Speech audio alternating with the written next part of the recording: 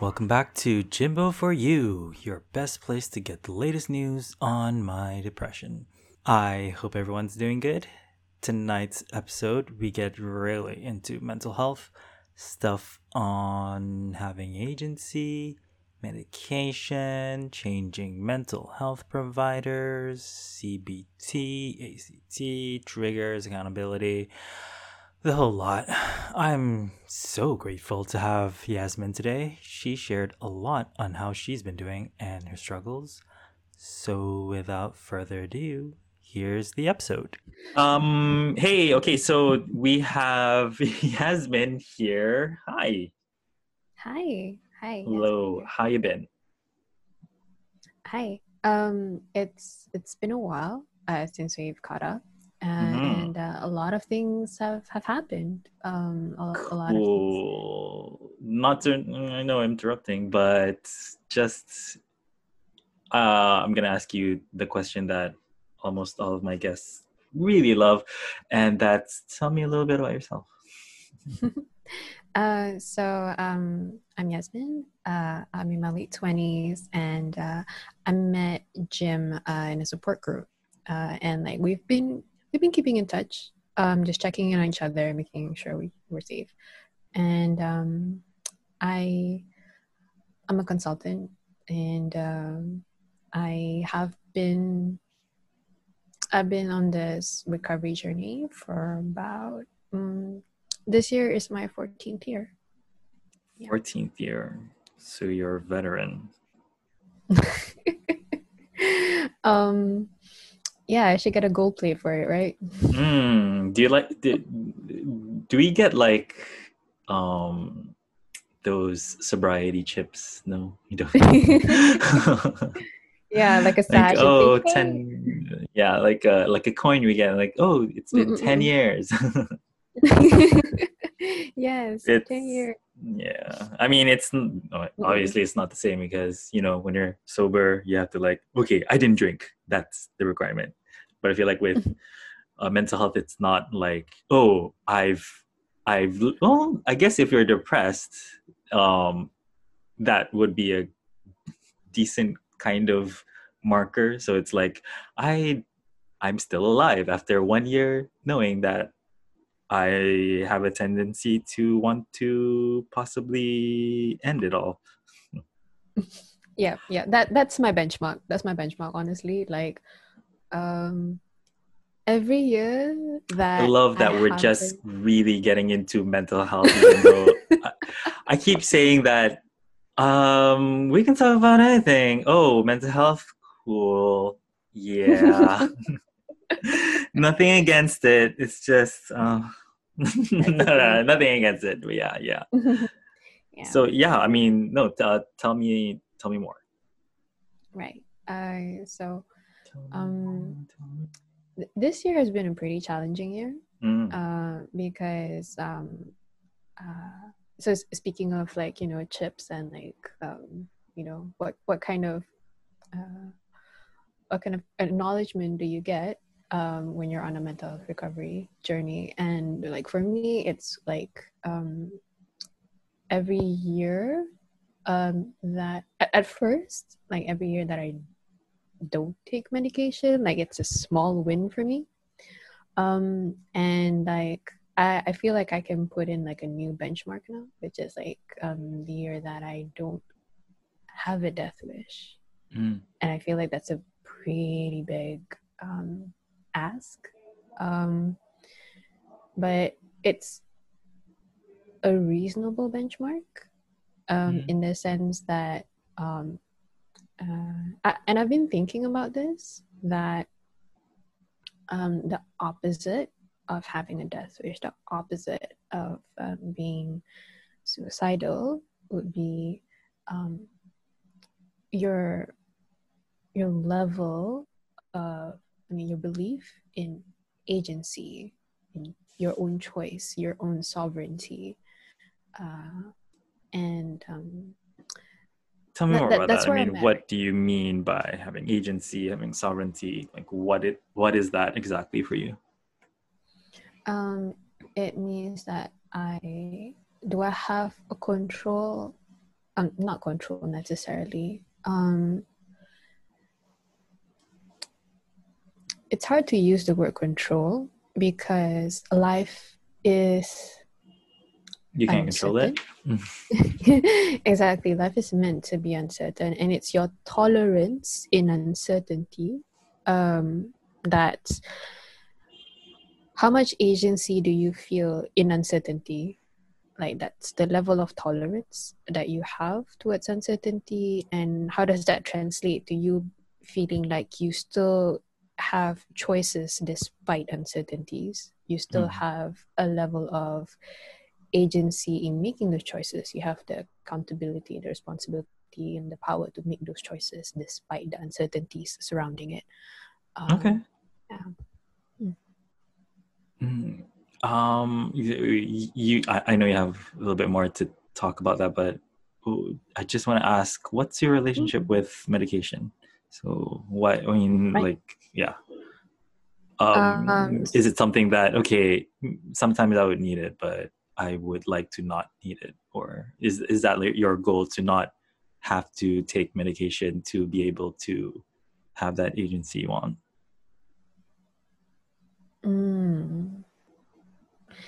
To me, taking medication is it's a kind of privilege, and it's also a kind of it's a symptom towards something deeper. It's also I mean, needing medication is a symptom of something deeper, and needing medication is also a very useful way of it's a useful and quick way of like Letting go of your responsibilities or something like that. Like, I oh, would say as long as I'm medicated, I'm fine. I don't have to change anything else. Something like that, or it's more like if I need medication, it's only just for me to stay afloat and not go any further. Yeah. And so for me, in that case, it's a privilege because not everyone has access to medication. Not everyone has access to good consult from a good psychiatrist who can give you the right advice when it comes to medication, and who respect your choices when it comes to medication. And also, they're willing to work with you at your level of uh, what's the word, comfort level when it comes to medication. But I don't shun away from medication in the sense, because I have definitely taken medication even just as a precaution. okay. I'm just I don't know what the word is. I'm interested in knowing why you consider it a privilege. I mean, I feel like some people would just say, yeah, it's something that I need. Um, but I don't really see it as, yes, I am in a good, I guess I can see how it could look that way, but I don't see it as a thing that, yeah, I have access to it, so it's a privilege.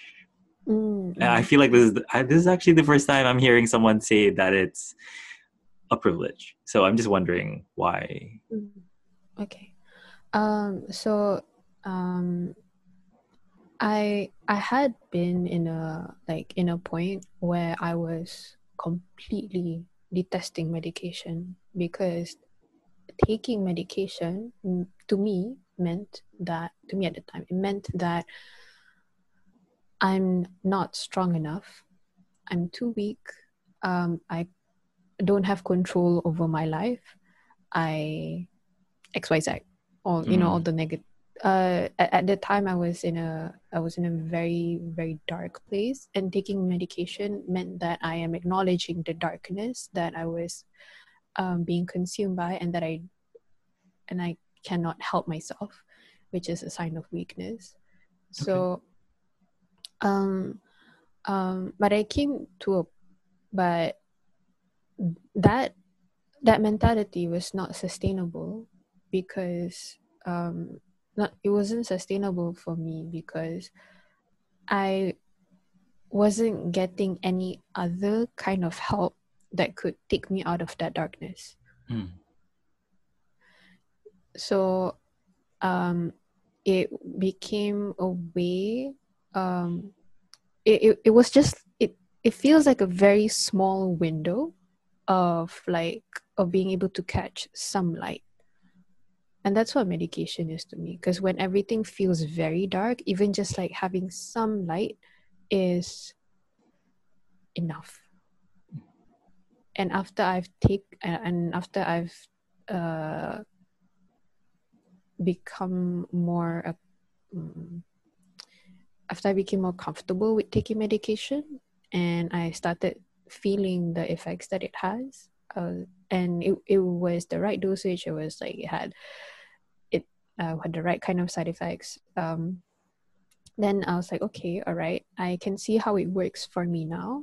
I can see how it's helping me function. I am no longer antagonizing it. Okay. To me, it's a tool of getting me out of a dark place whenever I need it. And the best, and because taking medication is a symptom of something deeper, the point is to go beyond it, to go to reach a point where I no longer need medication.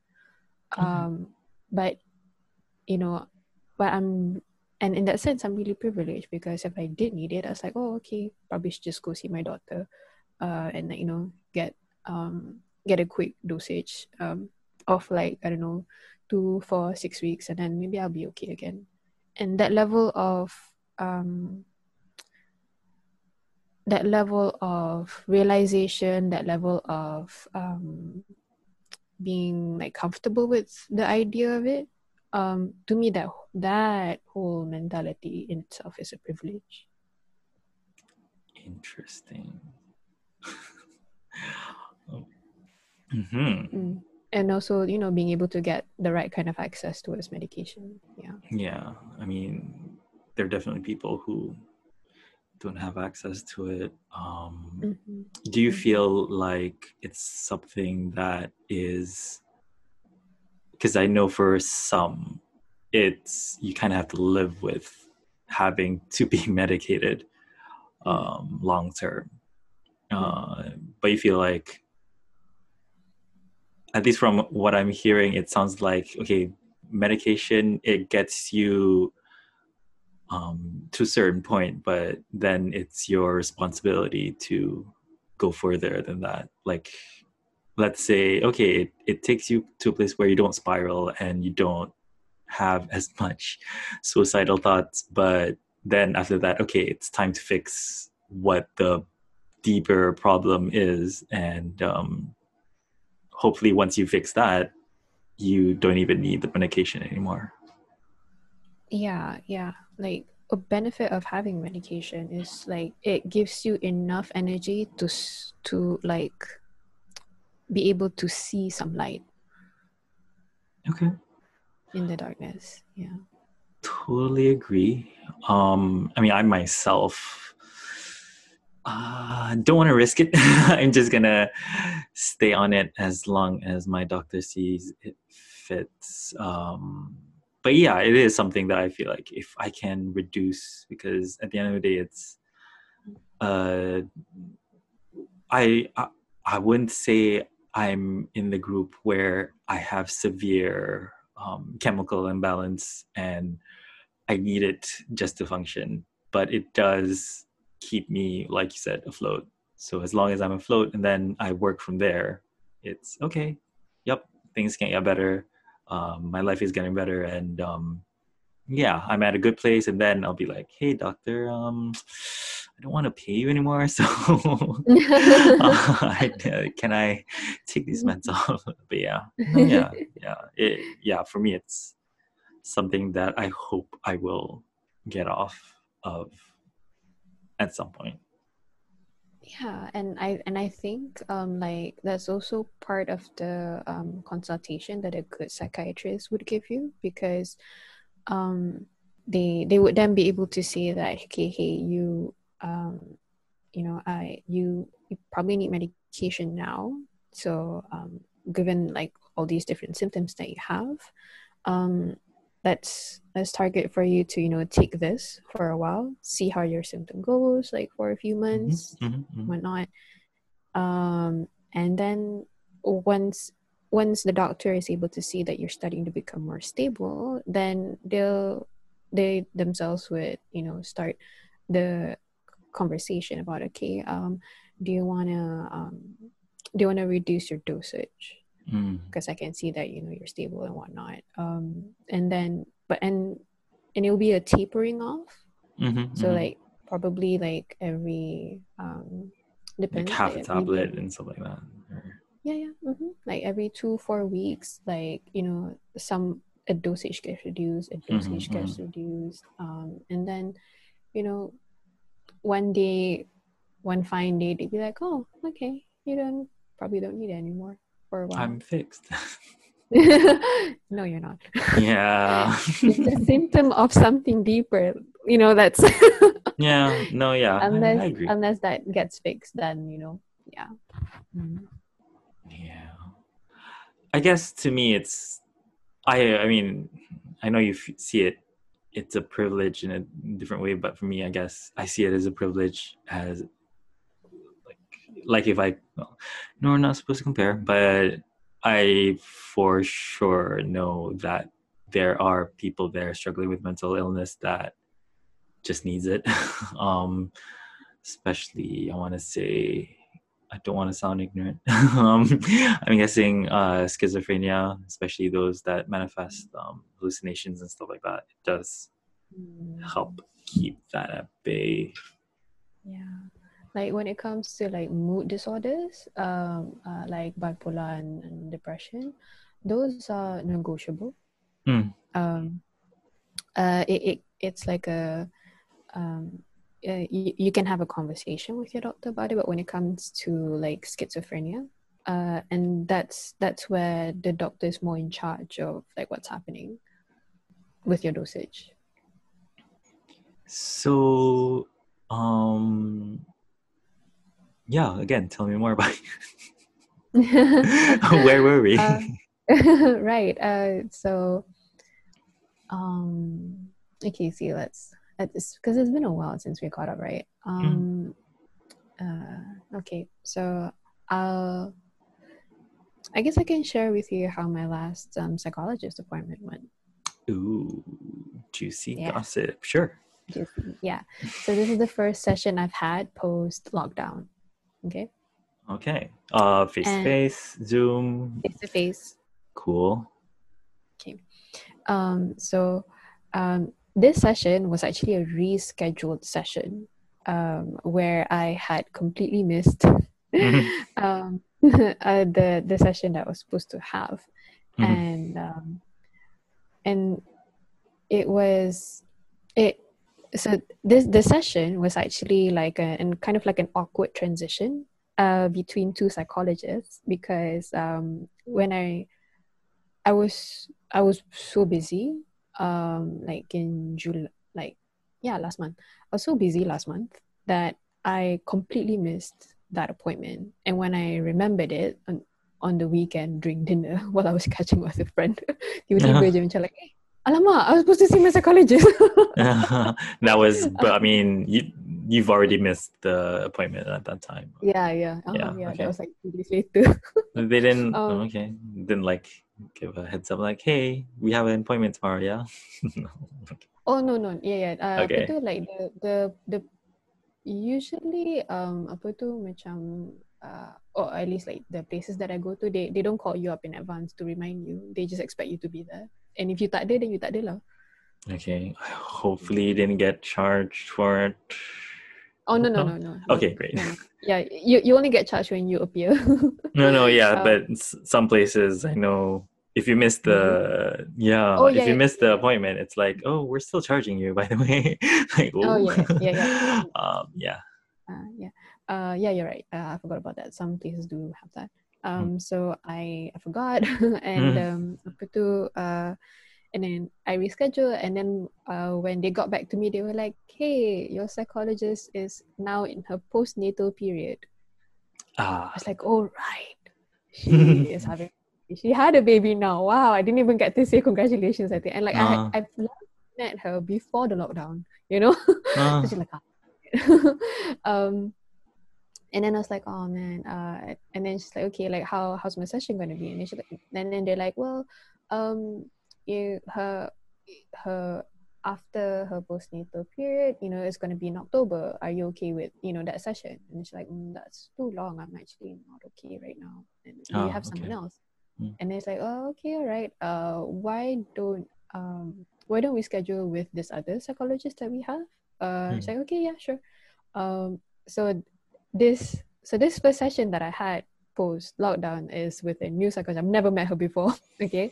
And like I didn't even get to have like a, you know, like a transition as well with like my last psychologist terus tiba-tiba like with a new psychologist.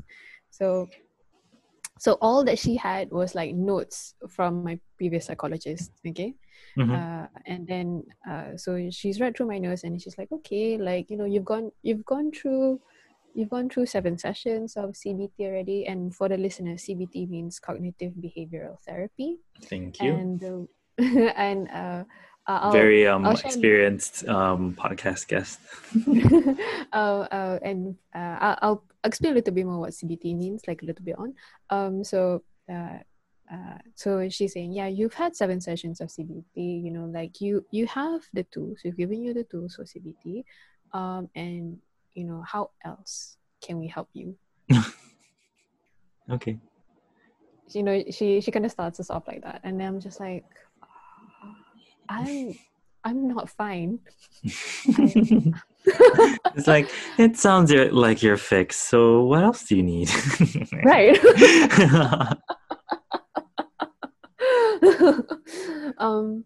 And honestly, probably with with someone who is not who hasn't gone through you know, therapy, like or therapy before, and like, you know, if this was like the second ever psychologist that they had, like you might feel a bit different. You might be like, "Don't you want to see me? Aren't you like, don't you want to probe me a little bit more?" Yeah. Yeah, but some psychologists like are a bit more direct, and like and it takes a bit of experience and judgment to be able to just be comfortably say, "Nah, doc, I'm not fine." And this is why I'm not fine. Okay, so I was actually like explaining to her, like, I have the tools for CBT, but CBT does not really work when you're having a breakdown. And I'm going to explain why. So cognitive behavioral therapy wants you to recognize the thought patterns that you have. Some are positive and some are negative. And for the negative thought patterns, they will give you like a list of different ways that negative thought patterns can amplify your the darkness, and just make it worse for you. And how and you are given the tools then. When you say tools, it's just like ways of countering those negative thought patterns. So for example, if you have black and white thinking, which means that if it's not X, it must be Y. Like there's no gray area in you're between. assuming everything and stuff like that. Yeah. So that's one example of a negative thought pattern, that when you're in that darkness and it's like it becomes really amplified because the stakes are higher, and then in analyzing those kind of thought patterns, the tool should be given is that you'll be able to say, wait a minute, that's black and white thinking. How can we make that black and white into a more gray area? How can say, okay, it's not always black, because sometimes XYZ sometimes XYZ happens. It can't always be white because ABC happened. Mm. Right. And these are the experiences that tells me that XYZ and ABC has happened before. That makes it not black and white. And then that's one example of a tool that they give you when it I comes feel to like when you're having a breakdown, it's hard to be, I'm being mindful and I want to be mindful. yeah. And this is actually not the case. No, But you're already in that mode where, okay, yeah. CBT is not gonna, it's like trying to put out a fire when there's with a bucket of water when there's an inferno or something like that. Exactly. Because and it also takes a lot of energy to be doing this kind of like this kind of setback and be like, oh, these are the patterns. Oh, this is what I have. And it also takes a level of like objectivity as well to be able to look at both the black and white, be like, yes, I am not being right here, but when you're having a breakdown, it's like, no, everything is that it's my fault, it's everything. So it's just it. So I was sharing that with her. It's just I don't feel like it's working for me. Like when I'm having a breakdown, when I'm not having a breakdown, I have the energy, I have the space, I have the mental capacity to be thinking things through. Like, okay, these are the pros. Okay, these are the cons. Okay, like let's balance the two. Okay, perhaps this is the way forward instead. And you have the energy to do that. But when you're having a breakdown, that's not really like the top of mind thing that you want to do. So you're saying CBT doesn't work during a breakdown? Outside of having a breakdown, it's a really great tool. Yeah. So what can you do when you're having a breakdown? Exactly. I'm sorry. I mean, please continue with yours. I can talk more about that. And Either way. Okay. But I'll continue the story first. Yeah. Okay.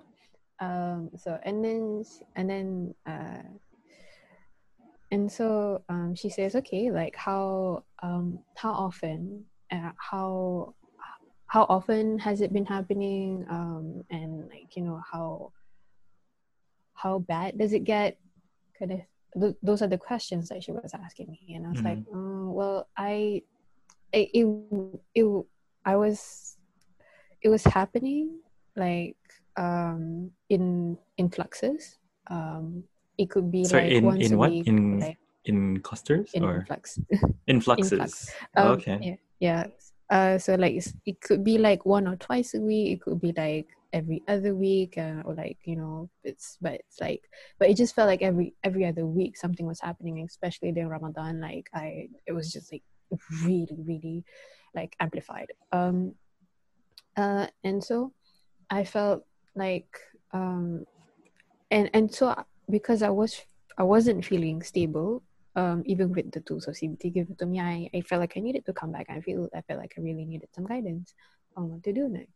And then and like it gets and to the question of the intensity that she was asking, I was like, well, it's a death wish, but I'm not thinking about the how. I just feel like, how about I just not, that was where I was at, but I wasn't thinking about how to make that happen, but the fact that I'm even there is already like a really big like red flag, like us like well, this was a build up and exactly. That's part of the build up, and like we don't want to go further than that, right? So so I was sharing that with her, and then she says, okay, all right, right, what's your and like how do you feel about all this? And I was just like, oh, I feel guilty for even having all this, because given the veterancy. I'm sorry, what? Like, okay, sorry. Given the what? I mean, do you feel maybe guilty that I've gone through this. I've gone through this therapy, and yet I got back here. Exactly. Yeah, that's part of it. And then like I was also like, man, it's been 14 years. Mm. How am I still here? Mm. And honestly, like during the lockdown, like it's the worst it's ever been for more than a decade for me. Mm. How do you think it got to that point? Yeah. So that's a question that like my psychologist is asking me, like, okay, like why, how? Thank you. I'm trying to be a psychologist myself. Okay. Sorry, continue. Just kidding. Yes. No, that's great training here, right? So yeah, she's like, okay, what's your trigger? She's like, my family. And she's like, okay, are you still living with your family? Yeah. And then she says, well, how can you get better if your trigger is still with you? And you're like, good question. Yeah. And like that question just like I can't run away from it. She was holding me accountable. How do you feel about that? I mean, is there a feeling of lack of control or powerlessness in this situation? Okay. So for some context with the listeners, by the way, Sure. This is probably not a normal, like a regular kind of conversation that you would have with a first-time psychologist, because she technically already has the notes from the previous psychologist, so she has fairly good context in terms of like what to ask me for her to be able to just be direct with me about these kind of things. And I was a bit more experienced to be able to answer her. But very thoughtful of you to say that. Like, this is my situation, but if you're new to therapy, thank you. No, like, that's very helpful. Yeah. When you're new, like usually psychologists are a lot more gentler. If it's your first time having therapy, like they'll be much gentler with you. And then they'll give you a lot more probing questions for you to be able to own the narrative, right? But this one, she's just direct with me because like she already has like some context. So yeah, I'm guessing in the notes there's like, don't be kind to her. Just ask the hard questions. She actually offered, in the beginning, like, so should I just like read the notes, or do you want me to give you some? Wow. Would you want to know what your therapist / psychologist notes are about you? I know, right? It's like the burn book. But for me, it's write about whatever you want. You can tell me I'm a whiny little bitch. I'm fine with that. Just fix me, okay? That's all I want to know. Exactly. I was like, I probably just honestly, like, because we there's like a lot of depth to the sessions that I have with the psychologist. I was just like, no, we don't have time. Let's cut to the chase. We're going by the hour here, so chop. So right. So coming back, so yeah, she was asking me like, like how could now brown cow? Yeah, exactly. You're still with your trigger. How could you be okay? So in two sense, like one, she was holding me accountable. Two, that she was also opening up. She was also trying to give me buffer for the guilt that I was having, because it was no longer about my own because I was guilt tripping myself about about the experience that I have in my own mental health recovery journey. And And she's right. What I haven't done yet is moving out. That's a new part of my journey that I haven't explored yet. So it's not about the experience that I haven't. It's not about the experience that I already have. It's about the experience that I haven't had yet. Mhm.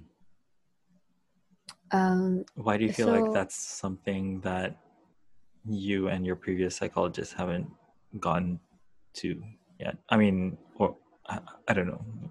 Why okay. is it like, why does it hit you this hard at this point? And Um, not like, yeah. the context that I had with my previous psychologist was there were a few different things happening during that time period that also needed her attention. Mm.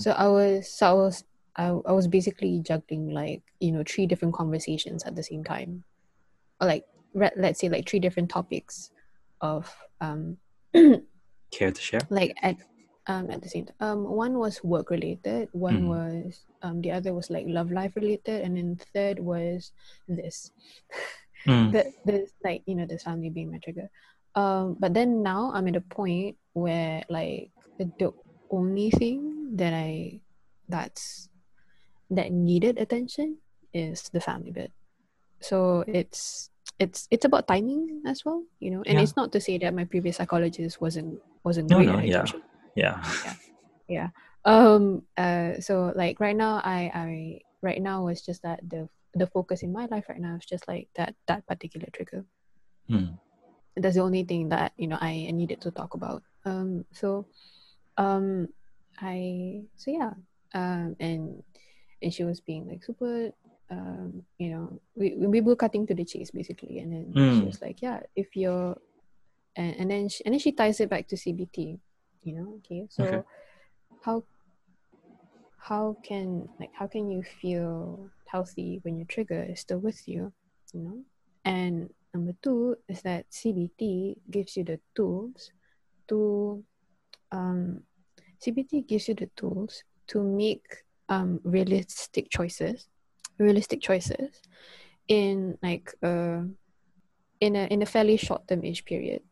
So let's say like 6 months to a year, Mm. but it to be able to like think really like far ahead, it probably takes like a different kind of skill set. Mm. Additional that needs like more additional stuff, but CBT absolutely gives you the tools to make those kind of decision making process.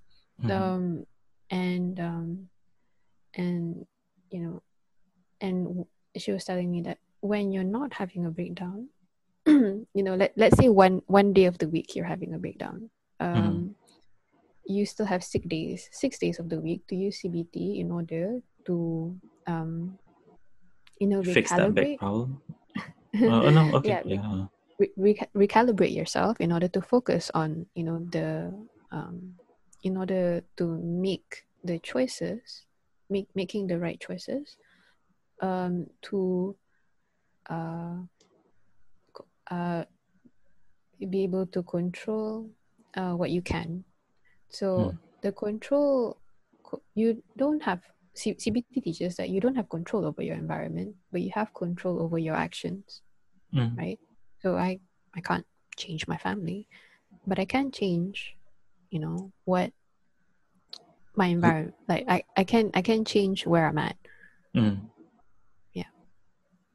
And for the benefit of the listeners, I this has been an ongoing conversation that I've had with my family since last year. And after after multiple different layers of conversations, and it took three different three different like professionals, Mm. the culmination of advice from three different professionals that that my parents know of, like have met, and Mm. whatnot. So they kind of uh, trust these people. yeah, yeah, Yeah. yeah, for Mm. them to be able to say, okay, all right, you can do this thing, Sorry, you right? can do what? I can move out. Mm. Okay. So and that's what the conversation with my psychologist was leading to, right? That and I can make the choice of moving out. That choice is within my control. I already have my parents' blessings. I kind of have like options of like where to move out, and I have some capital in order to be able to move out. Mm-hmm. So so from her side, she's Like the psychologist is like calling you out on your bullshit. I'm Like, wait, can you do basically this? Do you getting like tell me why again you're not moving up? It's like, oh, I came here to be healed, not be attacked. No. But yeah. I mean, obviously, it's not as yeah, simple as that. But I yeah. mean, so how did that go? And then so then we talk about like what was holding me back, if I already have XYZ, right? And I realized that I was scared. Ew. I How did was you figure that one out? I it took me it was in those moments of breakdown, Hmm. of fear, of that I realized that I was really scared of moving out, because I oh, there's a lot of psychological things that are happening, in that. One is the fear of failure. Mm. Two is the fear of being alone. Okay. And the funny thing is, like, this fear of being alone,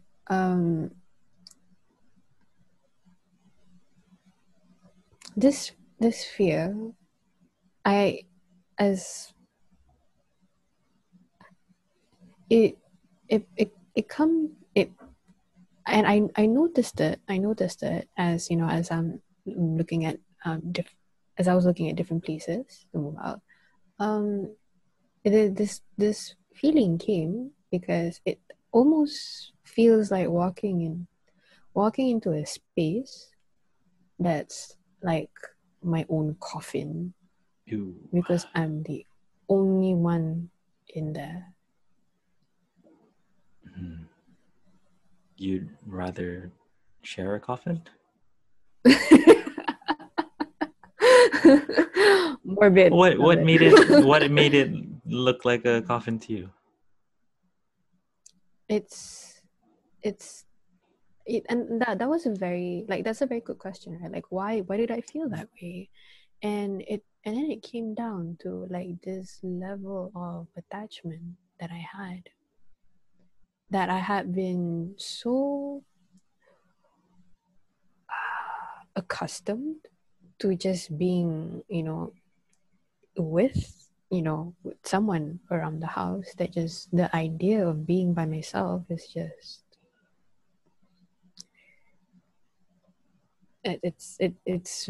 it's almost unnatural to me. Mm. you know? And then comes the fear of failure. And then I realized that I did have a fear of failure, because and this one thing just strikes me, and it was like the most inconsequential thing, but I realized how that's like a symptom of my fear of failure. Mm. And let me take you through how that went. I Please was do. thinking so I was thinking about, like, okay, I need to move out, and like, okay, like, what happens when and I'm simulating it in my head. Okay, Okay, sure. if it's a if it's an unfurnished house, Mm. if it's an unfurnished house, okay, and like, there's nothing there, uh I'd like some privacy, right? I'd like some privacy. I want a space to myself. And okay, like, if it's an unfurnished house, then I need curtains, because um I Shut need to the world down. close. Yeah, yeah, exactly. it's like you're right, and I'm. This is now me talking. It's like, oh, you're right. Okay. I don't know where to get curtain railings. I probably don't know much else about how to move out of the house. There's so many questions. What about the cabinets? What about the mattress? What about the dining room? The anything? Oh gosh, there's so many things to think about. I don't know if I can do this.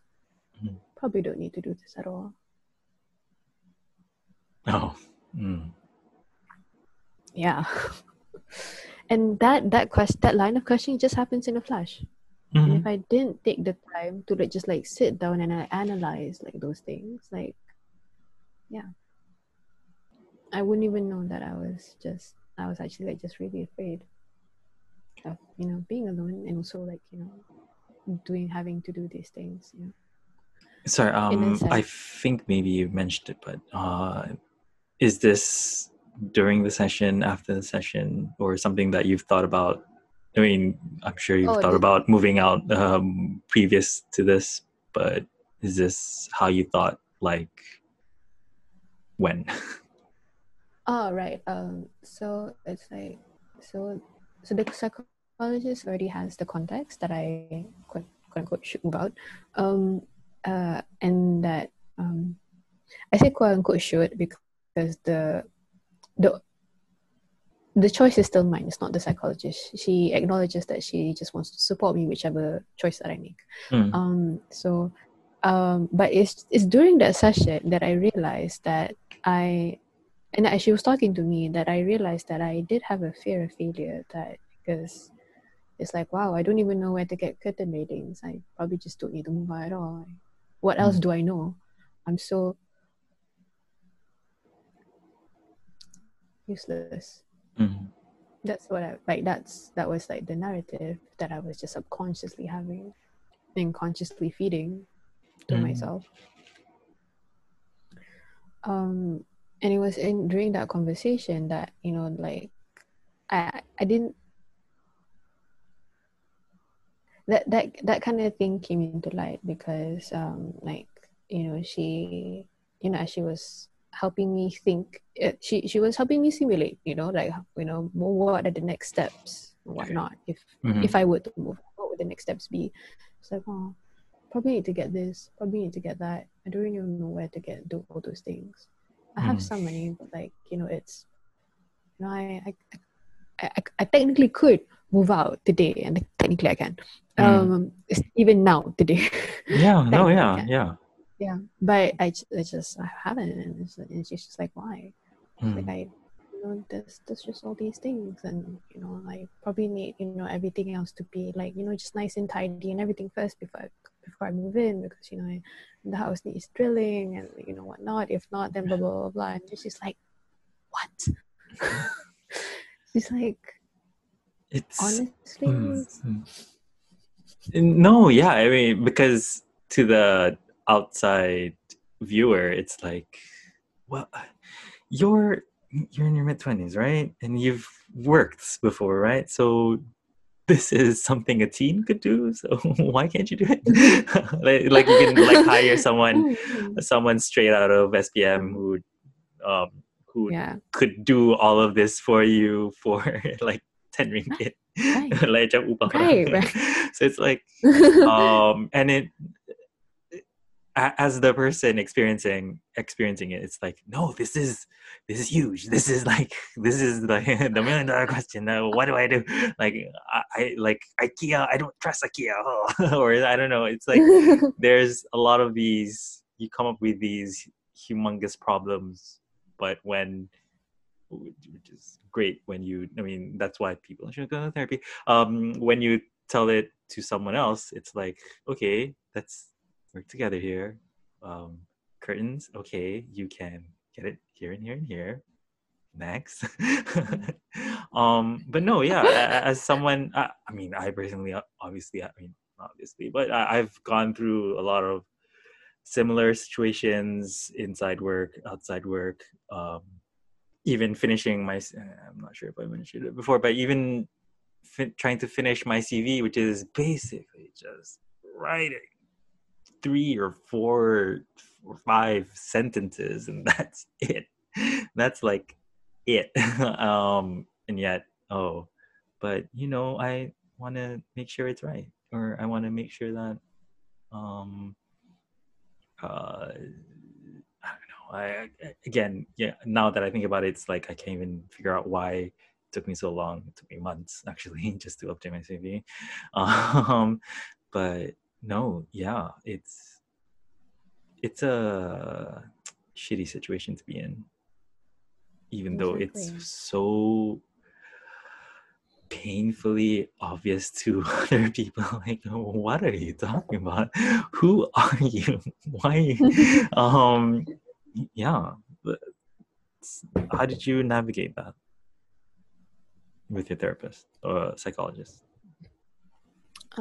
So like with my psychologist, and gratefully, like, she's she's a bit older than me. I want to say like about a decade or so. So she's had the experience, like personal experience of, like moving out, staying at her, like at her own place and whatnot. So like she can tell that, okay, right, yeah. I Can I mean, like those, yeah, can I rant for a minute? I feel like sure. almost every time I talk to someone who is a professional, it's like, oh, I have this Mm-hmm. problem, and then they're like, oh no, yeah, I've been through that too. I'm like, really? I mean, I guess part of me is like that cynical side that's like, yeah, you probably have this in your database to quote, and like, oh yeah, because I just so finding it. I'm really sorry for going for this detour, but I went to career counselor and I told her like, yeah, after I graduated, I had to work more with my family and didn't really like it. And then the counselor was like, "Oh no, yeah, I totally know how you feel. Like, I worked with my dad." Oh, okay. It's at the time it felt like, oh, it's so relatable, yay. I mean, like, we can really talk and I'm like opening up. But now that I'm thinking about it, and then from my other experiences with other professionals, and now you're telling me like, it's like, I see a pattern here and I don't like it. it's like it's like, oh, these tricky professionals. Not gonna lie, as a professional myself, it's it is a common tactic, not a deceitful tactic, but you do kind of have to like think about, okay, so your client is experiencing this, what can you quote from your own experience? I don't know. It sounds like I'm complaining. It's actually a good thing. I that's actually like, there's actually like a conversation to be had when it comes to like boundaries with therapists. Is it appropriate to be sharing your own experience, in that setting? Is it Mm, safe? Are you, what level of transference and attachment could happen if you decide to bring it up, etc. And there's honestly, there's a whole conversation of ethics to be had about, that kind of method. definitely, Yeah, definitely. yeah. So it's uh it's not a light concern. But in the moment when you're like, in practice, this moment is happening. It's um it depends with that particular kind of client. If you feel like it's a good way to, establish Be better like relatable, rapport. Yeah, yeah, establish better rapport and all that. rapport for Yeah. the therapeutic relationship. But then there's also the question of like, do you want them to start thinking that you're a model to think of? I mean, that you're a role model that's really close to their life versus a professional boundary of like, you know, a therapist only focusing on the client's life. Mm. Yeah, like I get it. I get it. I get why you bring it up. There's that. There's also the danger of when you share so much of your personal stories, it's like, are you really qualified? Or like, are you sure you can try to fix me? Because it sounds like your life is a little messed up too. But no, yeah. So far, at least in my experience, it's been more Mm, of a, yeah, this makes me more comfortable, and I am more willing to share, or like, it's like, oh, you get it, right? Okay, cool. mm, Yeah. mm, So mm, it is mostly that. I'm not trying to like mm, mm, say mm, mm, people are tricky in that way. No, yeah, it is usually in a beneficial way. Usually, I would say. mm, mm, mm. Yep, yep. Anyway, continue. Um, Sorry. yeah. So then she was, trying to say like, oh, okay, like, she was trying to take me through this step, but basically she was saying like, yeah, like, yeah, there's, if there's nothing in the place, then, you can do this, then you can do that, you can do this, and like, uh, let's talk about, and once you've got like a few basic things set up, you don't need a lot, right? Like if you just it this is, because we're not talking about like a regular situation, like, we're not talking about regular moving here. This is, there are high stakes here with this, with moving out, right? The higher stakes Mm, here, so we got to be strategic about it. Like, mm, is it necessary to have like all these, um to have like, all the like all the fancy things all being set up, or can you just like, do with the basics, and like mm. the super duper basics that, don't need to be apa tu, that, that Perfect. that don't need a lot. Yeah, they don't need to be perfect, for you to be able to do the thing. So it's just like, okay, all right, that's fair. um so So when are you moving out? um I'm sorry. Oh wait, is that plan in motion? I'm sorry we're spoiling the story. I'm not trying to like fast forward it or anything. No, please continue. Please continue. Please continue. um that is a question that she asked me, so I'll get to that. um so um so she was like, okay, like, and if you do, move out, you let's have like a basic idea of like what a crisis plan could be like, like, because you're certainly concerned about, certain emotions coming up, once you've moved out. So like, a crisis plan would be like, okay, if you start feeling these things, what can you do to alleviate them? Do you have a hobby that you could do, that could occupy your time? Do you have like a support network, support system that will be able to like accompany you during those moments? Is there a different kind of place that you could, like a temporary like place, within your support network that you could just like, stay for a little bit with, as you're adjusting to life, moving out and whatnot. So that was like part of the conversation of a crisis plan. Mhm.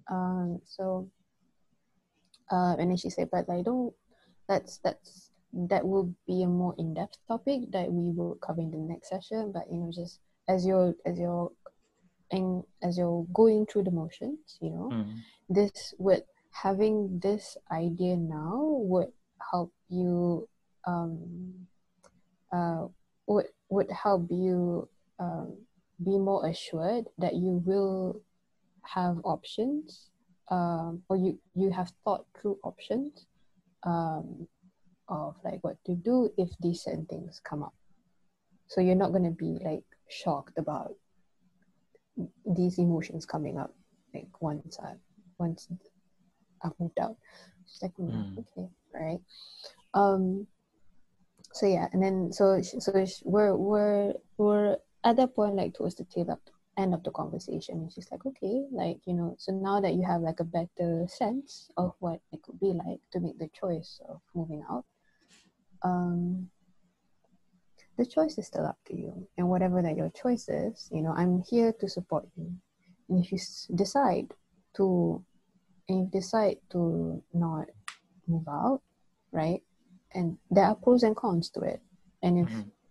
if you decide to not move out, then we have to think about, like, what are the what are the key things that you can do in order to keep yourself afloat? Yeah, to cope with that kind of environment, right? Since you're not feeling stable and whatnot. My job is just to support you, but if you do want to move out, then it'll be a different kind of conversation that we would have.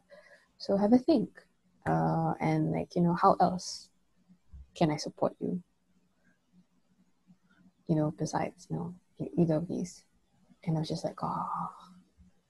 So at that juncture, I was just like a lot of things were like going through my mind, like what should I do and what this, what not. But like it just became clearer and clearer to me that I should move out. And that this. Oh wow! This system. Suddenly you sound different. What? No, sorry, because like I brought the mic closer to me. Okay. Sorry about that. So no, okay. And then I asked her to just hold me accountable to that decision, because I need to. I can't. I have to stop blaming everything else. I have to. It's not sustainable for me, and in that sense, I'm even like in a sense, I'm even like not acknowledging my own agency if I don't do it. It's like, well, you're the only one putting these limits on yourself, so it's up to you. It's comforting to know that I'll be able to get support either way, right? Definitely. Yeah. So that's a level of assurance that's a really wonderful level of assurance, actually, in order for me to be able to say, okay, actually, if I don't decide this, I will still get support. It's not the end of the world for me. But if I'm going to get support either way, then why not just do the thing? It's the only thing I haven't tried. It's the only thing I haven't tried. And yes, it's scary. I can't tell you how. I can't tell you how much. Yeah. I could probably talk more about that. Assuming that you've lived with your family your whole life. Yeah. There you go. I mean, it's like not to say that I can diagnose you, but it's like, well, yeah, of course it's scary. It's like it's a life-changing event. Literally a life-changing event. So the fear is real. Yes. Yeah. So I asked her to hold me accountable to this decision, that by the next time that I see her, that I would have moved out. Ooh. So you more or less kind of like, yeah, I'm going to make, I want to do this. This is my decision. And you, the psychologist, you have to hold me accountable for that. Yeah. Is that something that you often do? Making sure, like telling other people, it's like, hold me accountable to this, because something I want to do, but I don't want to back out. This question definitely is loaded with a lot of projection from my side. No worries. I understand the rationale behind the question, and I'm happy to answer it. So it took me a while, like a few years really, for me to realize that some decisions do require for I need other people to hold me accountable to it. Otherwise, I wouldn't do it. Otherwise, I'd just be like, that was saja itu. It's like, no, I mean, I was just joking, guys. That's just a pie in the sky dream. I'm just rambling. It's Is not that? me. I'm not the kind of person to do that. Mhm. Like all those different kinds of, you know, it's not that I don't want to say excuses, but just like all sorts of reasons could come up and be like Mhm. that was gonna deter me from actually doing the thing. Yeah. And that's something that I've noticed like for myself. So it's this wasn't the first time I've done it before. Mm. So I've had practice and I have been able to see that. Wait a minute, like when I say something like this, like I have more motivation to do the thing because someone else is Mm. holding me accountable. I don't want to show Mm. up and be like, oh no, I didn't do the thing, you know. Yeah, I didn't go to the gym, guys. I'm sorry. But this is a really powerful tool.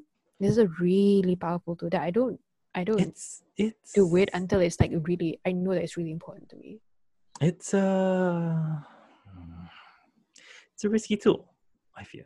It's It's a risky. Yeah, risky. it has its own risk. Yeah. Yeah. So um if so I because and because I've had practice doing this with like lower stakes kind of decisions, Mm-hmm. so to me it's like okay, yeah, it makes sense for me to do this for like a higher stakes kind of Mm-hmm. decision.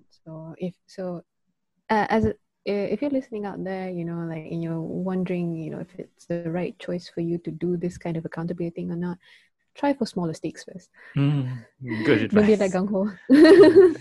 Yeah, practice. Yeah. Practice. See like how does that kind of like method work for you? Mm. So that you can kind of adjust yourself, something like it. So for Mm. me, that was like the right, that was the right kind of decision to make at the time to be able to tell my psychologist, yeah, I need you to hold me accountable. And it's also like the consideration of like the person that you're choosing to hold you accountable, because Mm. I've had this conversation with my friends for the past year. Mm-hmm. Mm-hmm. Mm-hmm. you know Mm-hmm. and it's Definitely. so and there's always asking me like, so are you gonna, and I'm just like, yeah, I need to do it this year, definitely this year, um but this is my psychologist, this is now a health professional Mm. who's taking my health into account and is also responsible for my health, Mm. given that I'm seeing her, there's all these things about my health that I'm telling her, and that if you know if I need to go to an emergency ward, they'd be the next person. She'd be the person that they would call next after, my emergency contact, Mm. in order to get context. So, Oh, is that something that you do? Sorry. Like put this is, your therapist or so and oh no, so like sorry. Or they have their yeah, network, so they will definitely just call them next. Is that the case, or? or, uh, you don't actually put them as an emergency contact, in a form. No, what happens is that like, if you have gone to like, an emergency ward and then they ask you for your history, that's Mm. the time when you'll be able to say that, oh Yep. yeah, Okay. I go I to have, this therapist and something like that. yeah, I go to this therapist. This has been a long standing a journey that I'm going through. You can get more context from this person right here. Here's the contact details. Now, Okay. Yeah. go hash it out. Yeah. Okay. Sorry, Um just wanted to no clarify worries. that. But yeah. It's a good clarification. Yeah. Um so yeah, so I figured like, this is she'd be an appropriate person to hold me accountable, you Mm. know. So yeah, that's what I did. So the next time I'm seeing her, I would have had to move out by then. How do you feel about that? Scary, So yes. yeah, it's scary, yes. I last saw her 2 weeks ago. Mm-hmm. Do you want to know how much time I have left What do you mean? to my next session? Is it tomorrow? Is it this evening? um, I have till mid next month. Mid next month. Okay, that sounds Well, how do you feel about that? Is that a long time? Do you feel like, oh my god, it's inching closer and closer?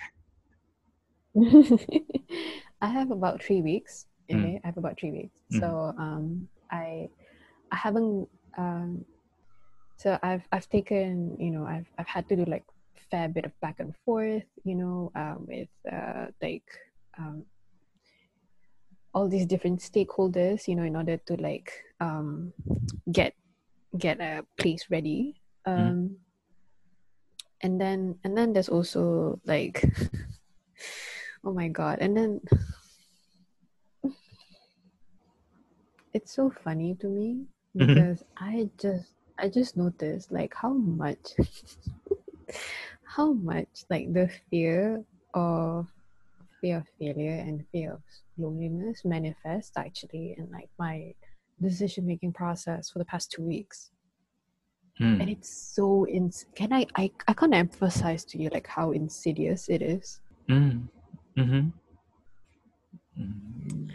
It's So I feel like, oh, what's the word? Yeah, yeah, you're your own worst enemy. kind of, yeah, Yeah. exactly. Because I started having like all these different ideas about moving out that was Mm. actually gonna like switch the timeline. What do you mean? Oh, what do you mean? Um, okay, because I have like another 3 more weeks, right? Mhm.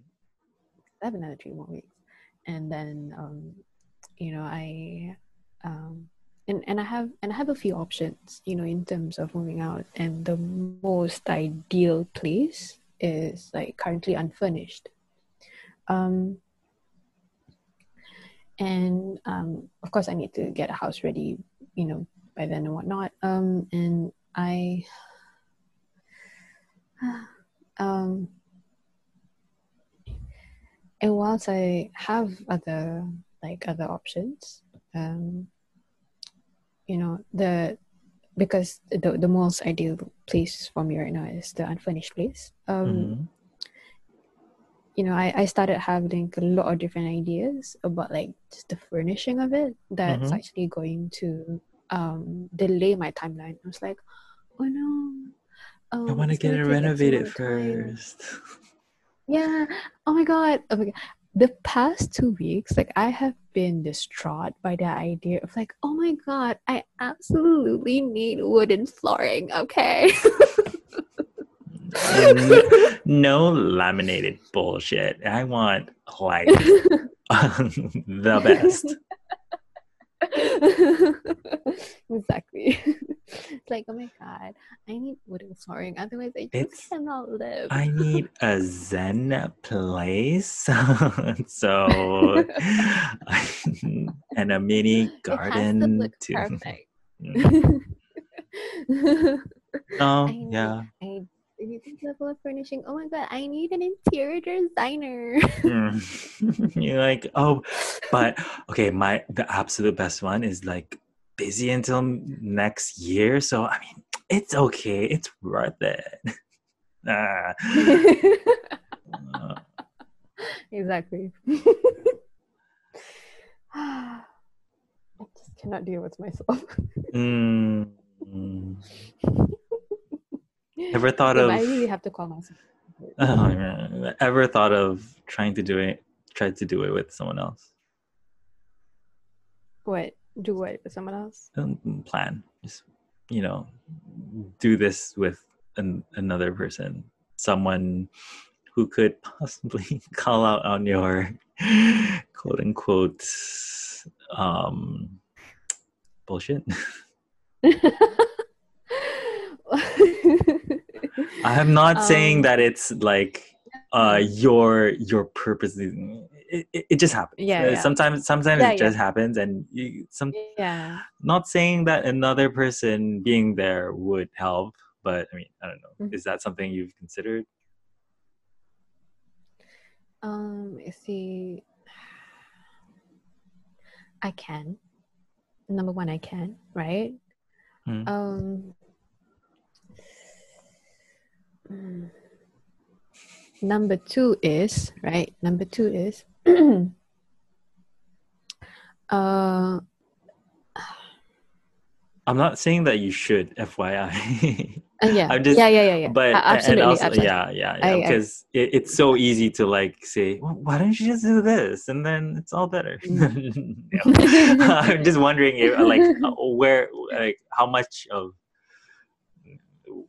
yeah, just want to know more. Right. So the thing is, I have like the level of like accountability that I have towards this decision is, ultimately I'm accountable to my psychologist, right? And at the moment, because there's different levels of accountability, right? Mm. And consider these as mechanisms to hold you accountable, right? So let's keep it a bit more like at arm's length distance in terms of like how attached I feel about these different methods. So the highest level of accountability is with my psychologist, and then the next layer of accountability I have is that I somewhat keep this like it's at public as well. I have a social media that I am kind of updating With your that progress to and show all that that. okay, yeah, exactly, right. Mm. But I'm also keeping it vague enough so that I Mm. can't be identifiable. Um, Oh, okay, cool. uh, and that I'm No also stranger to that, but okay. and I'm also keeping it how do I say this? And also and I'm also giving myself like enough I'm also giving myself like enough room to make mistakes. Yeah. I'm trying to give myself that as well. Mm.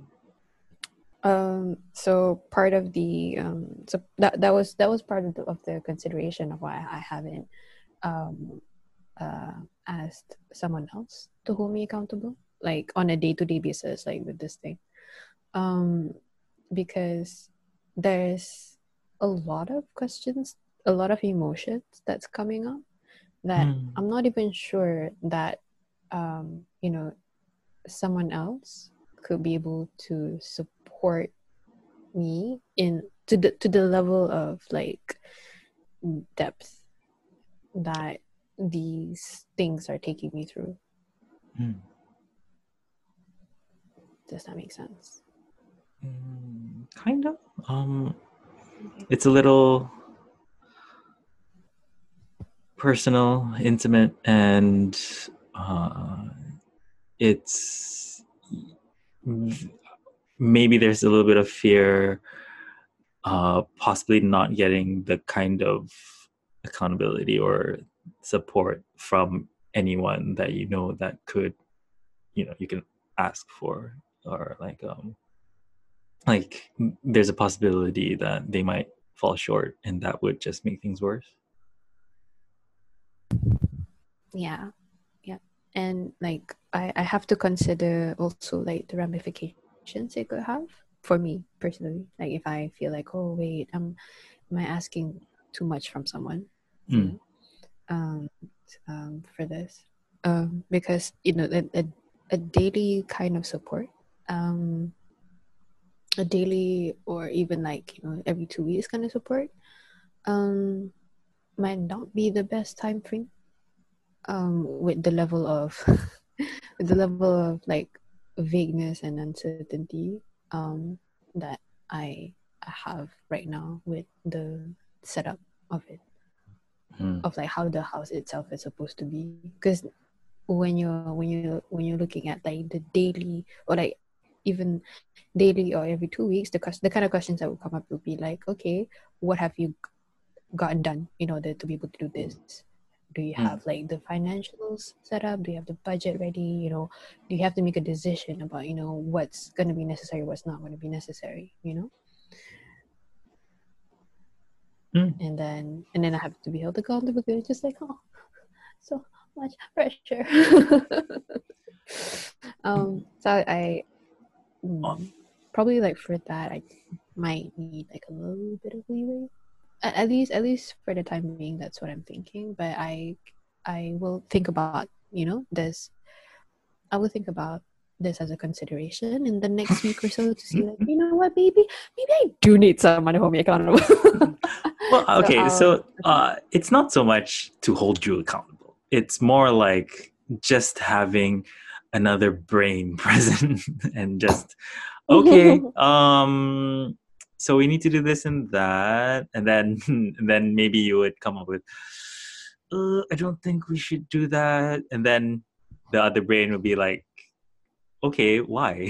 Or and okay, that's totally fine. Or like it's kind of like, I don't want to quote Befriender so much, because okay, so how they, it's because they're good. Well, to me at least.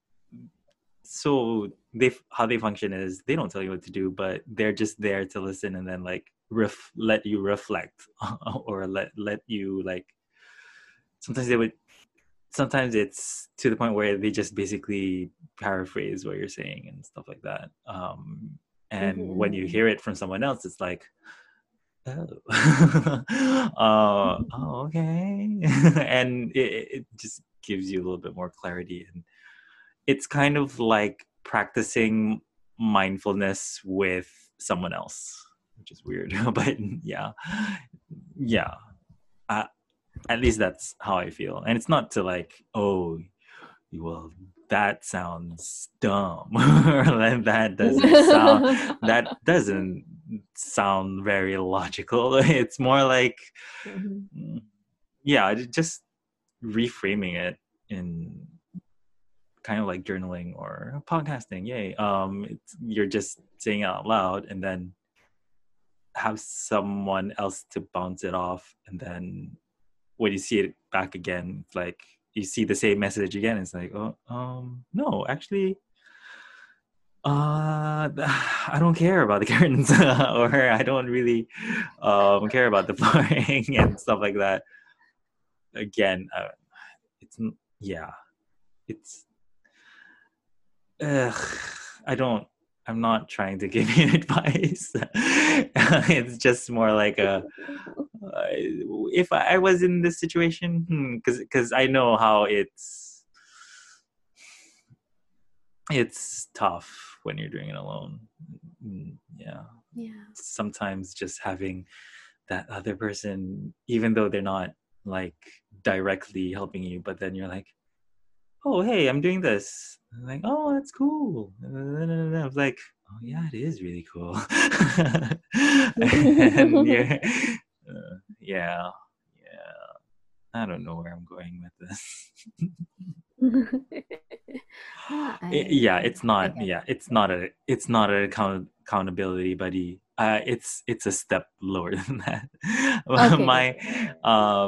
I know my supervisor used to tell me, yeah, you should get an accountability buddy, and I was like, yeah, I really should.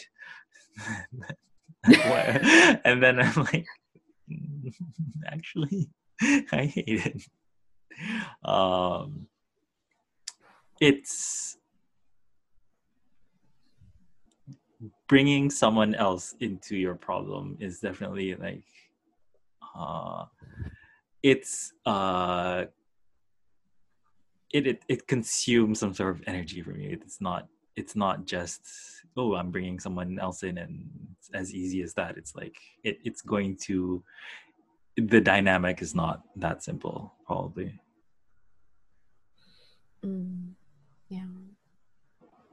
Yeah, so I'm basically contradicting my own suggestion.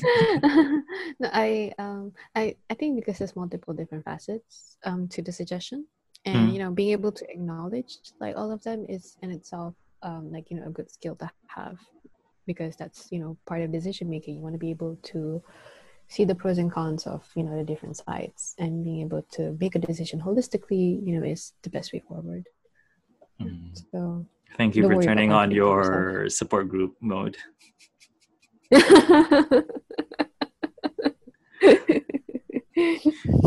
I'm very appreciative of your thoughtful feedback.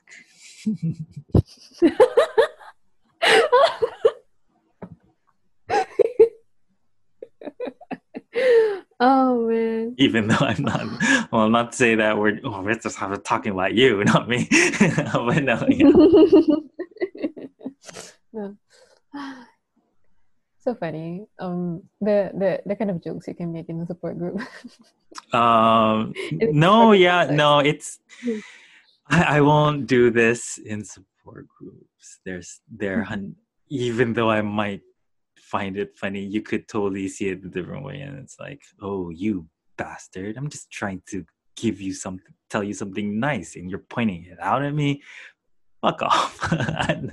No, no. Support groups are safe spaces, so I won't do these kinds of jokes. No worries, no worries. I appreciate it. Thank you. Thank you for sharing the suggestion. And I will no, I really genuinely because I know it's coming from face concern. And yeah, I'll Not a well, yeah. There's concern, but mostly curiosity. I don't want to sound like, oh, you should do this and that. No, it's more like, okay, I might do this. yeah. What do you think about this? Might be a shitty suggestion, but I don't know. It's like I'm just like throwing spaghetti on the wall and seeing what sticks. I okay, I get it. I get it. Thanks for sharing context. Uh, But you know, also appreciate it. That perspective is also appreciated. but no, yeah, you moving. Let's continue. Where are you now? Like where? I mean, not physically, but like in this situation.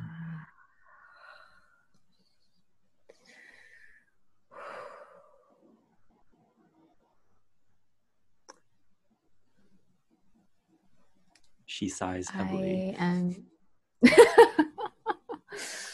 okay. Where I'm at, genuinely. Okay, I just came back. Okay, this weekend, there's a home expo somewhere. I don't know, Bukit Jalil or somewhere.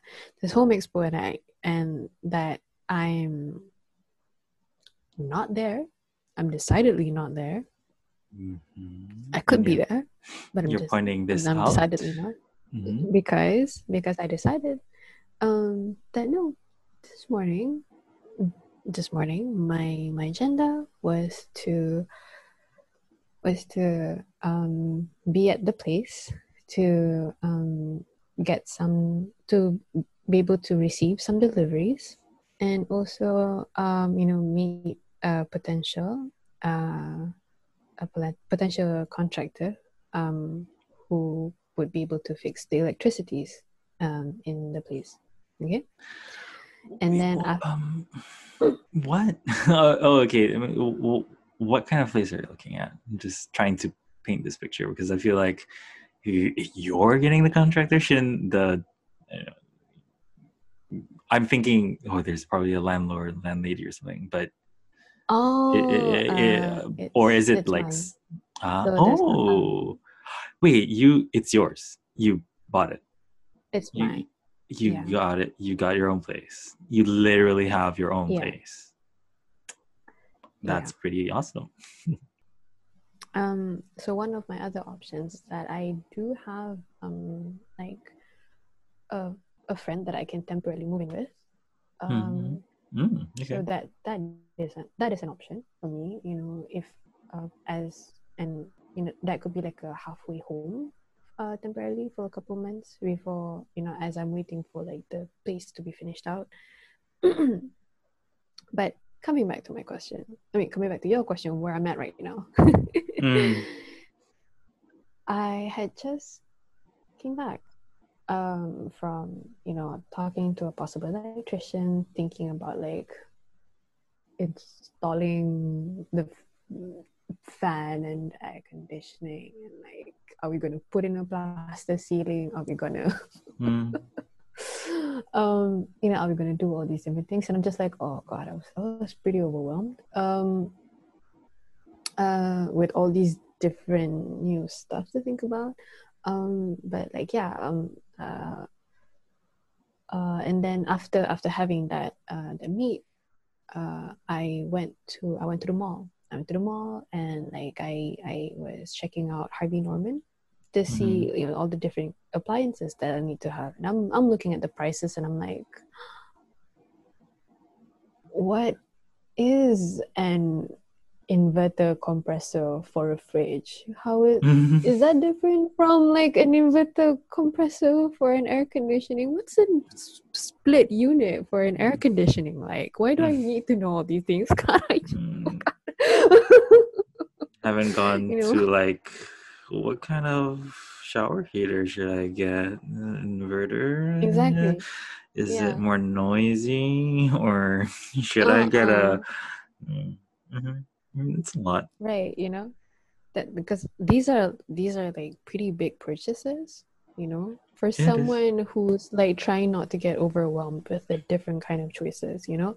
It's Mm. like, and then there's like, oh wow, should I get a gas stove, or should I get like a like induction cooker, or should I get this one? It's like, oh wow, I do need a kitchen cabinet if I want to cook, and if I do that before I move, if I Another don't do, extension and all that. yeah, exactly. Do I need extension? How I'm gonna like renovate it so that, you know, I have enough space to cook, and like, you know, um, do I can I move in and then get, you know, have all these renovation happening around me at the same time? You know what I mean? It's just like, oh That's a risk, no. but yeah. Yeah, it They're is a not, risk because, yeah, your personal space will be invaded by contractors and stuff exactly. like that. Yeah. Exactly, you know, and then, you know, like then there's the safety issue as well, right? Definitely. Um, Yeah. yeah, so it's like so many questions. Mm-hmm. Mm-hmm. That's where I'm at. So in the So middle, okay, let's just stay at good job. home. Right, so there I was in the middle of Harvey Norman, right? In the middle of Mm-hmm. Harvey Norman, and all these questions came up, right? Because I'm just looking at prices, you know, and some salespeople, are, you know, are chatting up with me like, "Hi, what do you need? When are you moving out? You know, do you have a place ready?" It's like, oh, "Okay, all right." It's like, you know, oh, like, you know, these kind of purchase, this kind of product, you know, it's good for this, good for that. But if you need this, then it would be better if you have this. Da, da, da, da. And then, and Mm-hmm. as I'm listening to all these things, it's just like, Like oh zoning out, like, wow, halfway zoning out. And even as I'm the one who's asking the question, I'm the one who inevitably needs to know the answers. I'm yeah, like also in zoning out, but I'm just like auto mode or something. overwhelmed, and Yeah. like also thinking to myself like, oh my god, I I don't know enough. I don't know enough. I feel so overwhelmed, and you know, as the salesperson has, you know, you know, has been diverted to a different kind of attention with like other customers. I'm just like, oh my god, I'm so overwhelmed. And there I was, tears coming out in the middle of Harvey Norman, and just like, Oh. God, I'm so overwhelmed, and I feel so alone in those all those kind of decisions. Mm.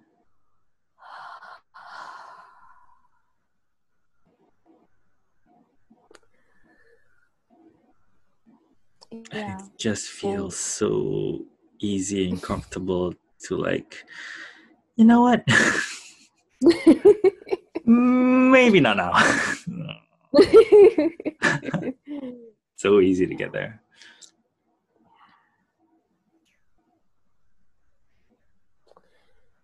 so Mm. so you know, all these different feelings coming out, and you know, like, you know, I'm just, I wasn't exactly pouring, but definitely tears, like, you know, just completely unfiltered tears. It's just like, you know, coming out, and then it's just like, okay, all right, just okay, I've managed a few minutes pass by. I don't know if I had to give it time frame, maybe like 5 to 10, 15 minutes. And so I was just like, okay, I managed to calm myself down. Okay, grounding myself, thinking about God, thinking about Mm. how, you know, there is a reason that He's making it easier for me to move forward in this process of my journey, you know. Um, and I I need to be able to trust God more in the decisions that He's made for me. In He's really really made it like easier for me to move into this path. And I should trust that this is the way forward for me. Maybe able to move out. I'm trying to ground myself in that way, right? This is part of God's plan. There's a bigger reason to all this. I I I I will be kept safe. I will be secure. I will be supported by Him in moving forward. And I'm grounding myself and as I'm feeling calmer and calmer in this, affirmation / reassurance, I'm centering myself in the middle of the fridge aisle. By the power of God, I will get this fridge.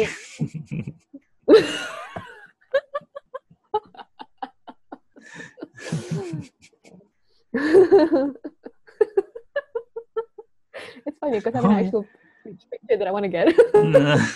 Like, in part of that. I mean, whatever is like right in front of you, it's like this. So I'm feeling more assured now. That I should move forward with this decision in moving out. I should still continue in this line of furnishing the place, right? And I should also consider taking up the opportunity with my friend in having in staying with her temporarily, so that I could ease my way into it whilst not compromising the accountability pact that I have with my psychologist. So thank you for giving me the space to talk about it. Because when I was texting you before, like an hour before this podcast. Okay. I thought. An hour before this podcast started, because I was texting you, hey, like, still on, I just came off Happy Norman. I just came off Happy Norman, and like were you like, I hope he cancels. No. Okay. It was more like, if he cancels, I'd probably stay a bit more longer at Harvey Norman. No. I mean, I hope I didn't cut it short. No. There's like the big. This is obviously more important. Okay. I'm sorry. Yeah. This is obviously more important, right? In terms of, I mean, I don't know. I mean, I'm just doing this podcast. I mean, if it's good for you. Right? Sorry, no, I wasn't planning on going to Harvey Norman. Okay. Earlier this morning, I just planned to meet my electrician. That was it. And then because I had some time in between, I was just like, well, the mall is nearby. Let me just go. Yeah. So, and we made this. We made this decision to do this podcast already a few days before. So to me, I want to show up. I want to, keep my promise. So thank you for being accountable. Thank you. And now I want to thank you because as we're talking along, into this decision that I was having, I've just been more and more certain that I should consider staying temporarily at my friend's place so that the renovation can still happen, and I at the same time I won't back out of my pact with my psychologist. Or blood pact with your psychologist. rain or shine, I will move out. No, yeah, that's very respectable. And I say it's a risky decision because, you know, um, sometimes you are not. Oh, I don't want to put other thoughts in your head. This is all projection. So sometimes it's like, yeah, I want to like tell people I'm gonna do this, but then it's like when I don't do it, I'm like, fuck. Oh, I failed again. Oh, not saying that you will, but at, uh, it's like I said, it's a life changing situation. You're changing how you lived for your whole life, and it's not easy. It's not, and very respectable that you. I mean, you're even though you're saying that okay, you're going through a spiral, you're going through these dark moments, but you're progressing. So, yay! I not to belittle what you've been doing. It's a lot, but you know, as long as we're progressing, that's a celebration. Celebrations to be happening. So yeah. Thank you. Yeah, I totally agree. Thank you so much for the acknowledgement. And the thing is, like recovery. I thought I just mentioned this also for the Sure. listeners that you know, recovery is not a is not a specific picture or idea in your head. It's about the small little choices that you make in order to progress, and Mm-hmm. it's in the it's also in the belief. It's also in the belief that you have of your agency, of your sovereignty, of you know this is your life, and that this is that no you're buying into the belief that you know no matter what happens some there's a little even a small tiny thing that I can do to make myself feel better, be more hopeful. And at this part of my journey, right, this is what it looks like in terms of you know making the decision to move out, making the decision to the kind of place that I will move out to. Even the choice of talking to my psychologist about it is also part of reaching out for support in order for me to believe that I have agency in helping myself to move forward. And even if you're at a different stage in your life, right? Uh, whether you're deciding college or whether it's something work related or like family related, it's not necessarily the context can be different. The context can be entirely different, but it's the actions that you take in buying into the idea of agency. What can I do? Is there something I can do?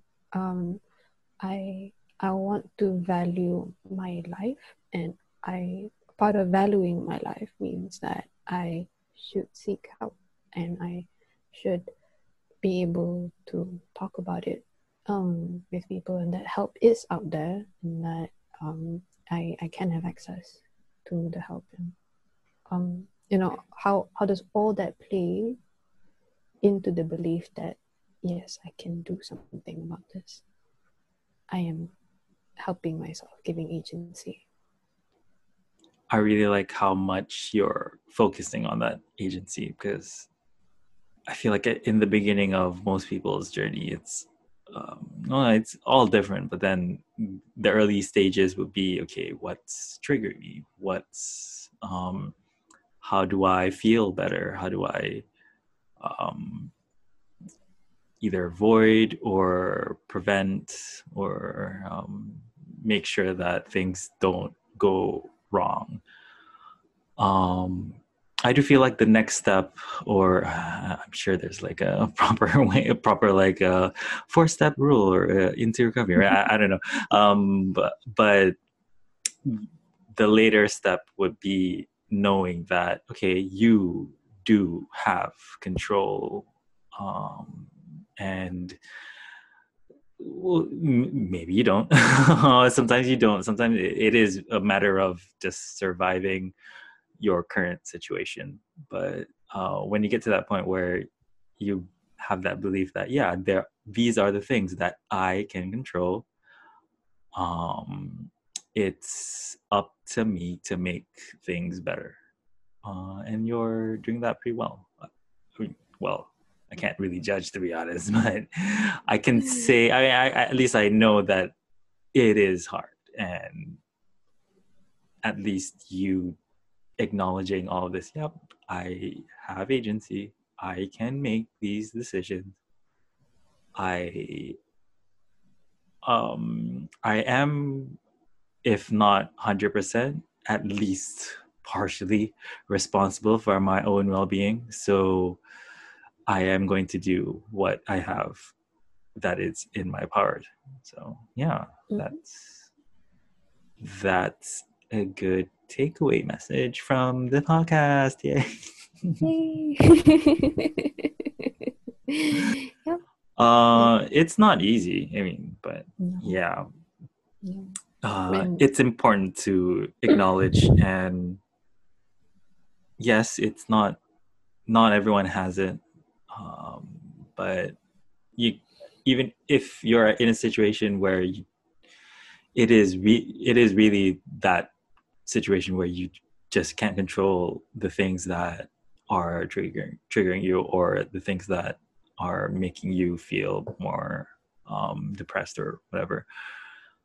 I guess it's important to look out for that. I mean, like, okay, do I have agency here? Is there anything that I can do? Or because sometimes I do find myself where it's like, I'm gonna. This situation is just shitty for me. I'm just gonna take myself away from it. It's one way to go about it. It's might not be the best, and I know that at the end of the day, you are supposed to just try your best to be better. But having that agency and having that ability to identify that, yeah, these are the things that I can control. What am I going to do about it? It's like putting yourself on the spot and like, okay, yeah, biases and background and history and all that. But you know what? At a certain point, I gotta put my money where my mouth is and do what needs to be done. Which is, I mean, it's, but you are coming from a place of privilege, like having 14 years experience. It's not in, like you said, like it's not something that you would first session in a support group or first session in a therapy. It's like, well, what can you do about it? Like, oh my god, fuck off. But it's not. it is a powerful tool, and once you can have access that tool, it's it's great. It is great. And I think like there's different levels of like there's different levels of ways that agency manifests at different parts of your journey. Like for example, the times when I'm depressed and I'm so clinically depressed that I can barely get out of bed. You know those moments where you're just on the bed all day and just you don't even feel like eating, and like, you just cannot be bothered about the world. The to me in like in those moments,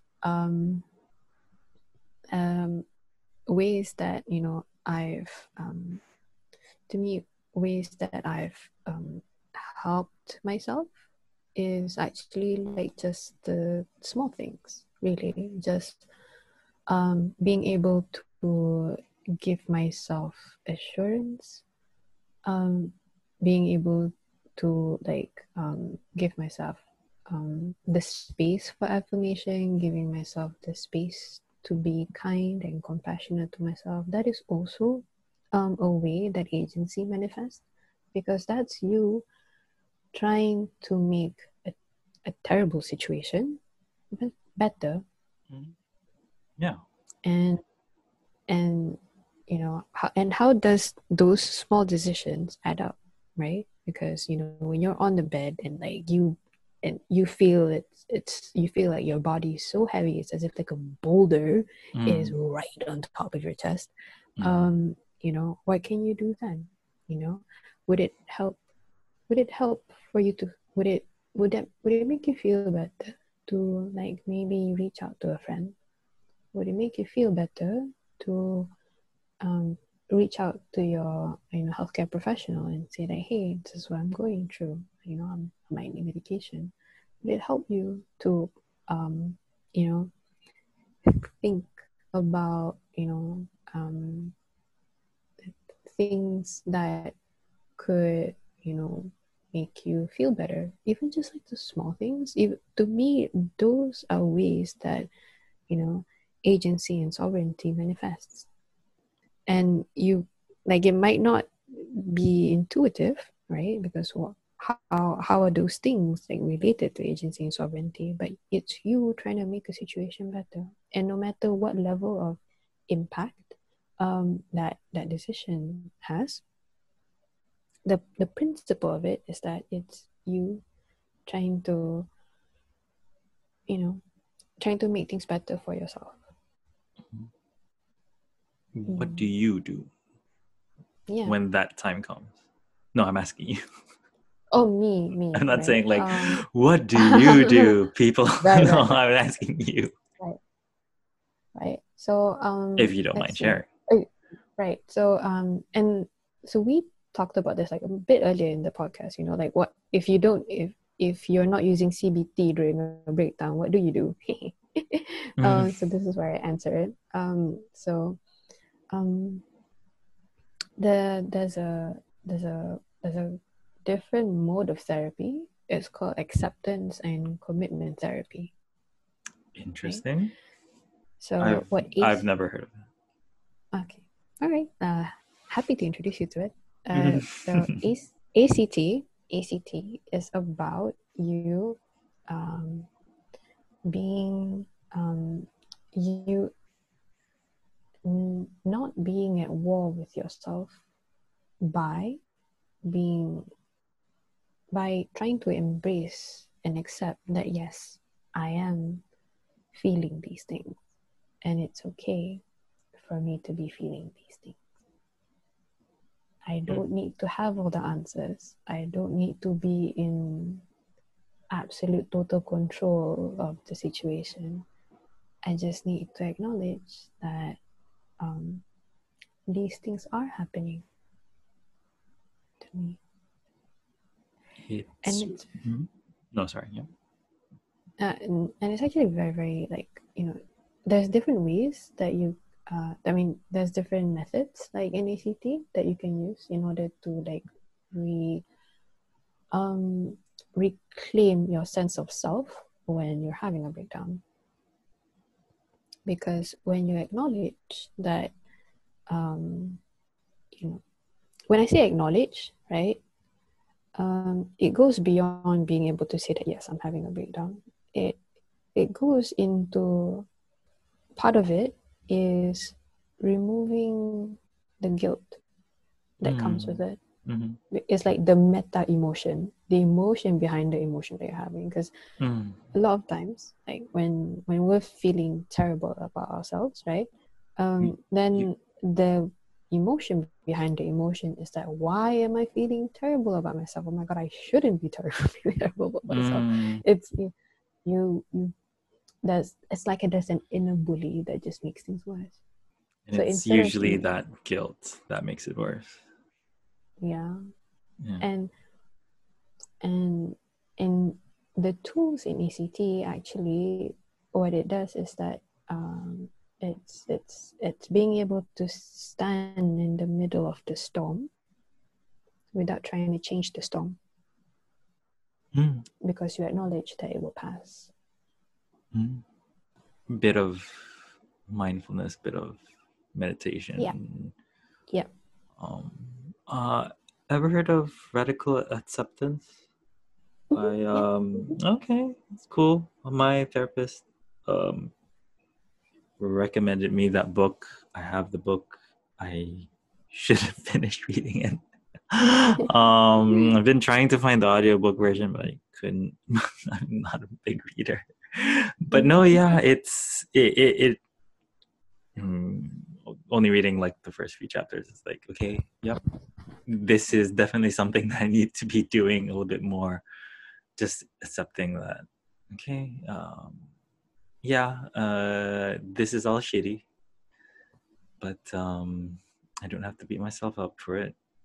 It's fine. And it's not fine, but just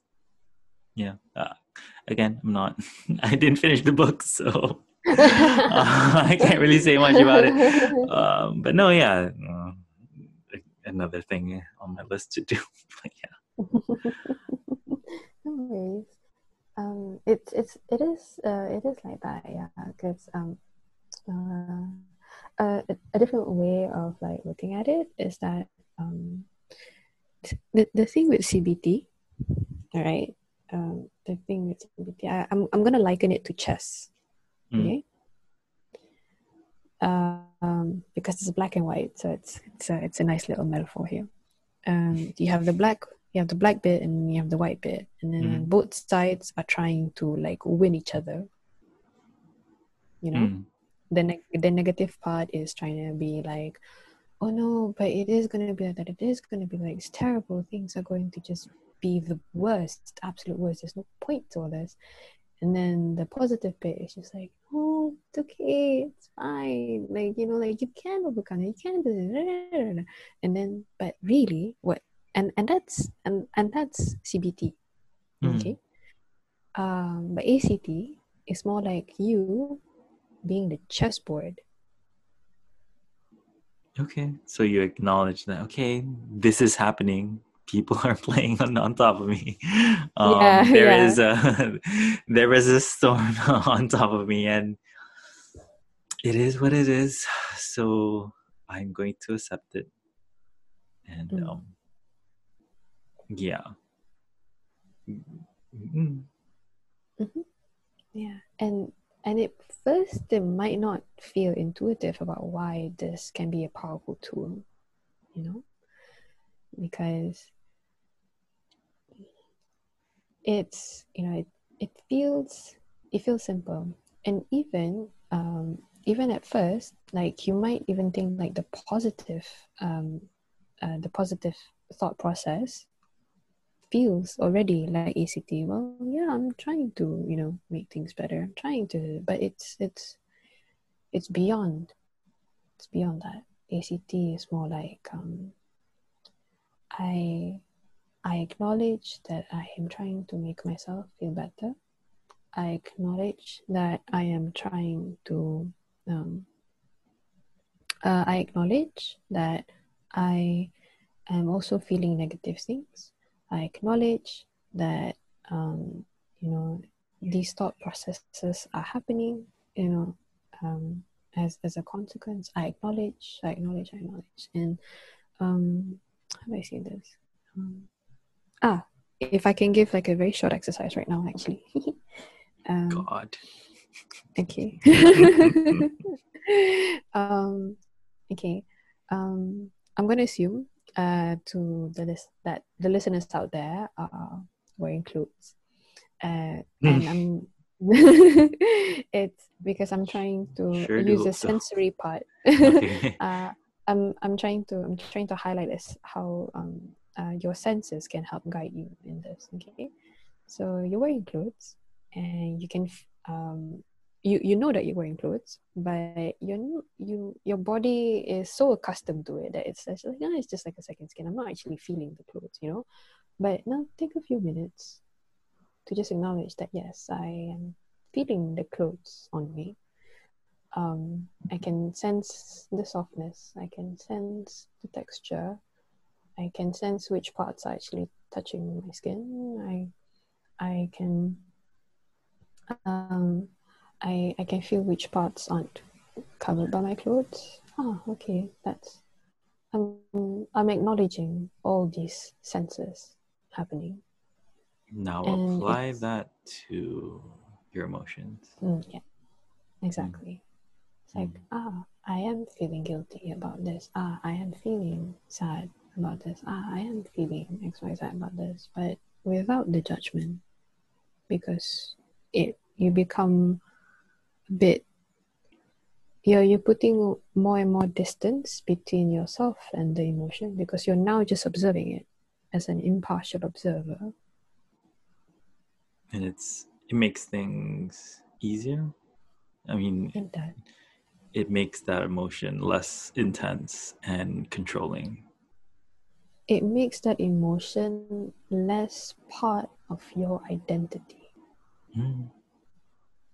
You are now actually like less attached to making the emotion as part of your identity.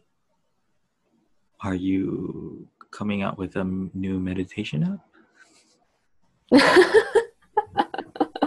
That's that's actually like a I can share with you like a few free resources and maybe you want to link it to the listeners for like Oh God, that's a problem.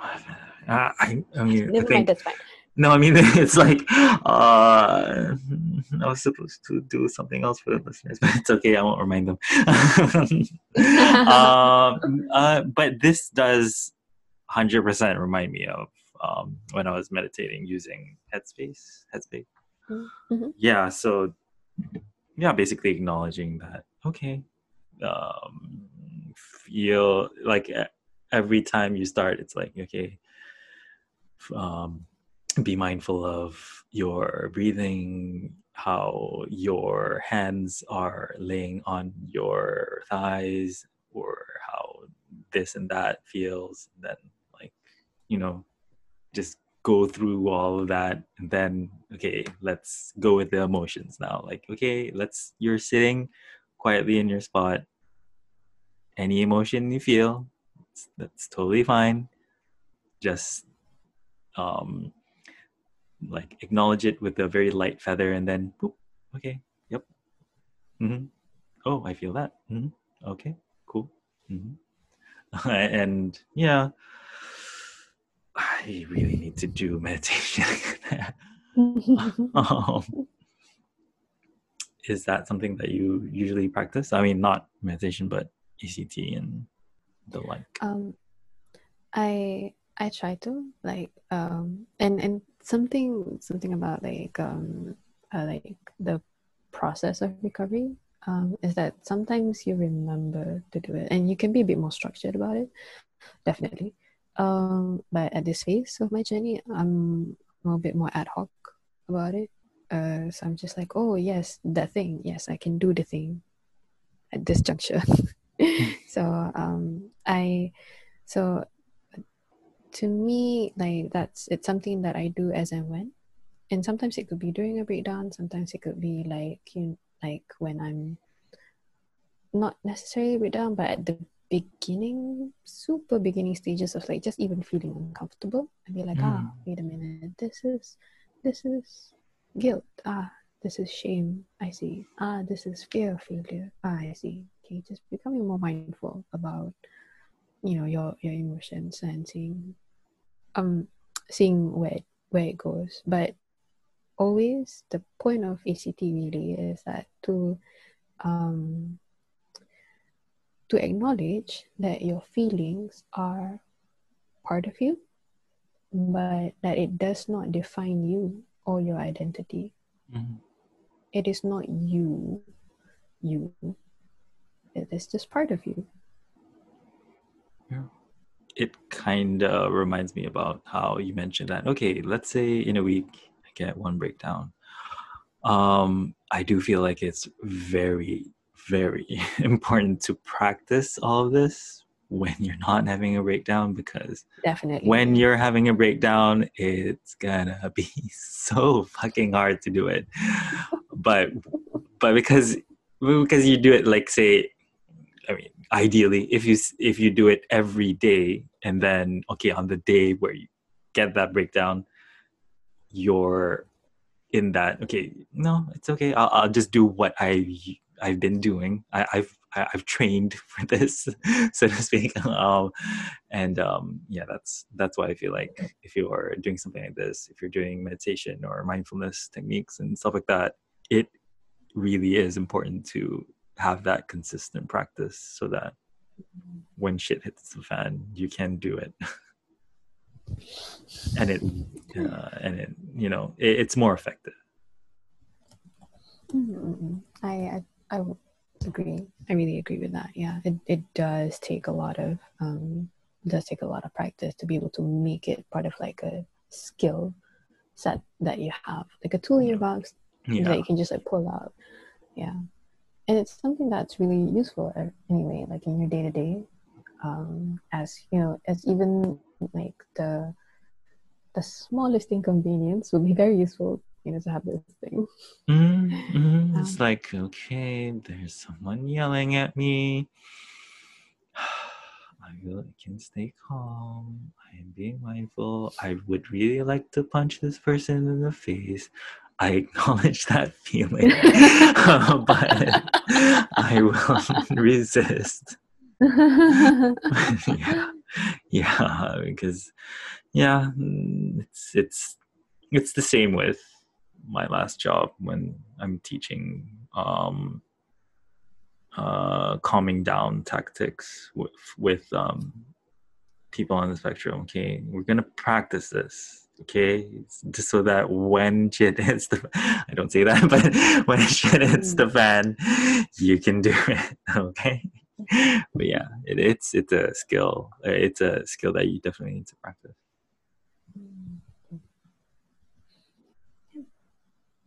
This has been. Mm-hmm. Sorry, what? No, I feel like we're having a great conversation about all this. So yeah, I wanted to acknowledge you and appreciate you on that.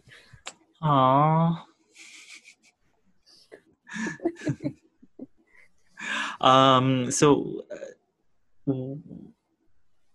speaking of practice, so what I tried to do to manage my depression, all that.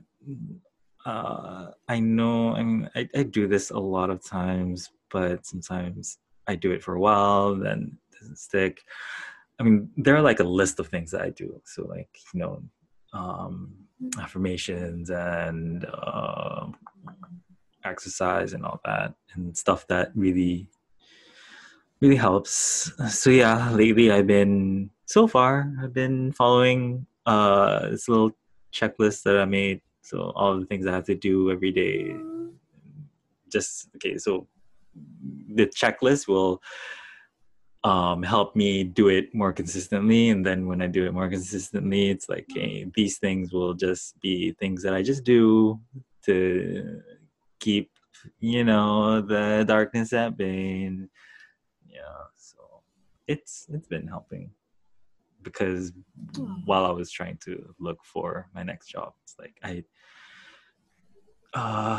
think it was a couple of weeks ago, or maybe 2 weeks ago.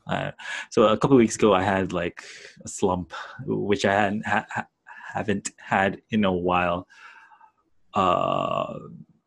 Just trying to figure out what to do with my next career choice. So it's like, what am I supposed to do? And then it got worse and worse and worse. And then I brought it up in therapy, and like, yeah, let's try to avoid that next time. So yeah, me and my therapist just came up with a checklist. Okay, let's do these things.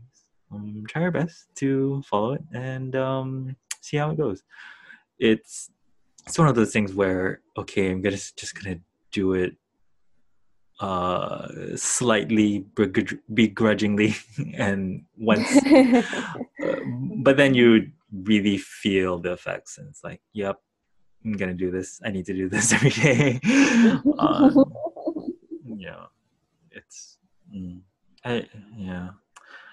Mm, I don't know where I'm I'm going with it, really but yeah. happy. I'm really really happy for you. Yeah, like Yay. this is progress. This is progress. Seriously, and like the you have a list, and you're doing your best to be consistent with it, and you can feel the effects. These are new parts of your journey that you're experiencing, and that you're having you're having a buildup of faith in that in your recovery, Mm. and you're giving yourself like the space to Sorry, exercise your that what space? Sorry, oh did you yeah, say build up right, or? yeah, buildup of faith in your recovery. Okay. you're you're trusting, you're giving the trust of the process in recovery. Hmm. Hmm. Giving that trust is hard. It's hard. Okay, it's a small, slow process of building the trust. Definitely. No, yeah. Because starting with, getting to know your situation a little bit more when you have a mental health thing, um, you hear a lot of advice. You hear a lot of like, yeah, you should exercise. Yeah, you should eat right and sleep right and meditate and tell yourself nice things. It's like, okay. it's it, I think it's a blessing if you get there. I mean, like it's a blessing if you get to the point where you trust it. Definitely, it's a Mm, blessing if you can get there without hitting a very low or hitting rock bottom. Because mm, it when you mm, get there, good thing is, yeah, you're more open to the idea. You're more like, yeah, I don't want this anymore. So, oh, you want me to meditate? Fuck yeah, let's do that. Uh, checklist, Anything but that. cool. Let's do this. So it's like it sucks that sometimes you don't have to. It depends really, but sometimes you do get to that point where, okay, this sucks. Um, Mm, let's do those things that I thought were fucking woo woo. Yeah. yeah. Um, yeah. I think you're familiar with Alcoholics Anonymous, or at Mhm. least heard of it. Yeah. So I think they have their own book set of rules, and there is something about hitting rock bottom, and that's where yeah, the healing starts and stuff like that. Of course, alcohol is so much more hard and destructive, but I mean they're both destructive, but yeah. Yeah. It's been 2 hours and 50 minutes. No, this is a nice conversation. I do um, appreciate you dropping by virtually to talk about sharing your experience. I think uh, it's I so you recommended that podcast guy. I'm not gonna give too much detail, but you recommended that guy, and it's like, oh, what do you want to do? What do you want to what is it with the podcast that you want to give to your viewers and stuff like that? I do feel hopefully I get better, but I do feel a little guilty because it is my conversation with you. It's not like this conversation like it's not yeah, the listeners are listening, but it's technically just me talking to you. I do hope people feel this at least a little bit of how I feel just talking to people who are going through this kind of difficulty. it's it's good to know that you're not alone. It's good to know that um, these are might sound light, but the challenges are real, and the emotions are real. Uh, the difficulty and all that, and just being able to talk to you and just go through this conversation. I really do hope that whoever's listening um, gets a little bit of that, oh, this is how it feels like, or oh, I felt that way, or and just feel just know that you're not. I'm saying is so fucking it's so annoying. It's that thing you say when you wanna say something but you don't know what to say. I really do hope that people feel less lonely or understand the. I always go back and forth with calling it illness or uh, yeah. Not to say that I'm triggered when people say that, but it is a condition that is difficult. It's something that needs to be managed. But yeah, I really hope that just listening to your story, people understand a little bit better. If not about themselves, about people who go through similar situations. Let's not say that, oh, only people who are depressed feel like this, or only people who are, diagnosed with anything go through something like this. Sometimes it does really feel like, oh, I felt that. I mean, I felt this way even before I was diagnosed, or even people who aren't diagnosed, they would share some similarities to the situation. It's like, oh, it's not crazy of me to feel this way or go through this kind of slump that is crippling. And yeah, I just hope that people know that it's not weird. Well, it is a bit weird. I know it's not. It's I'm giving a cue to see if you can chime in.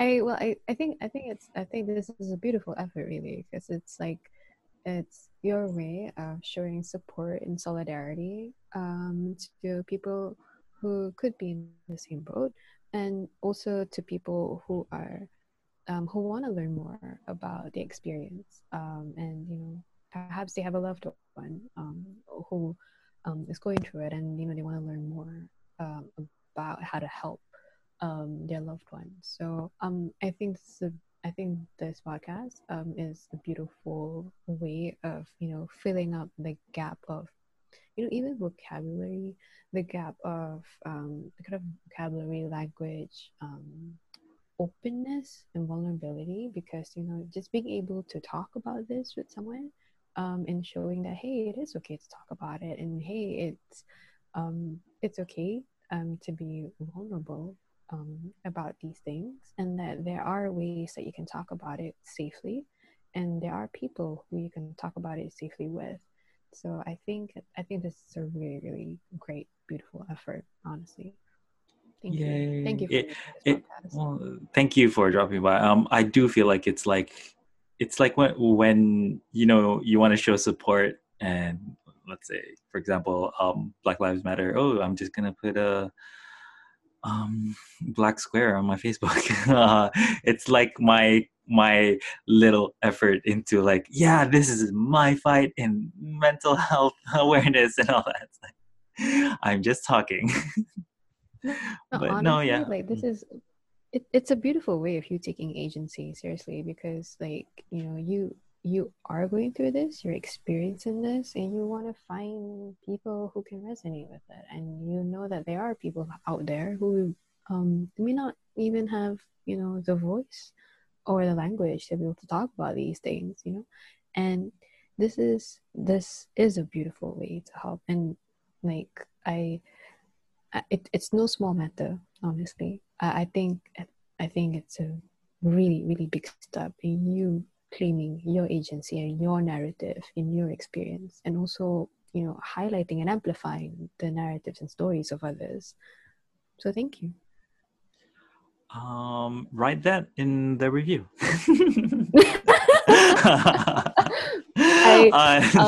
I'll need a transcript of what I just said.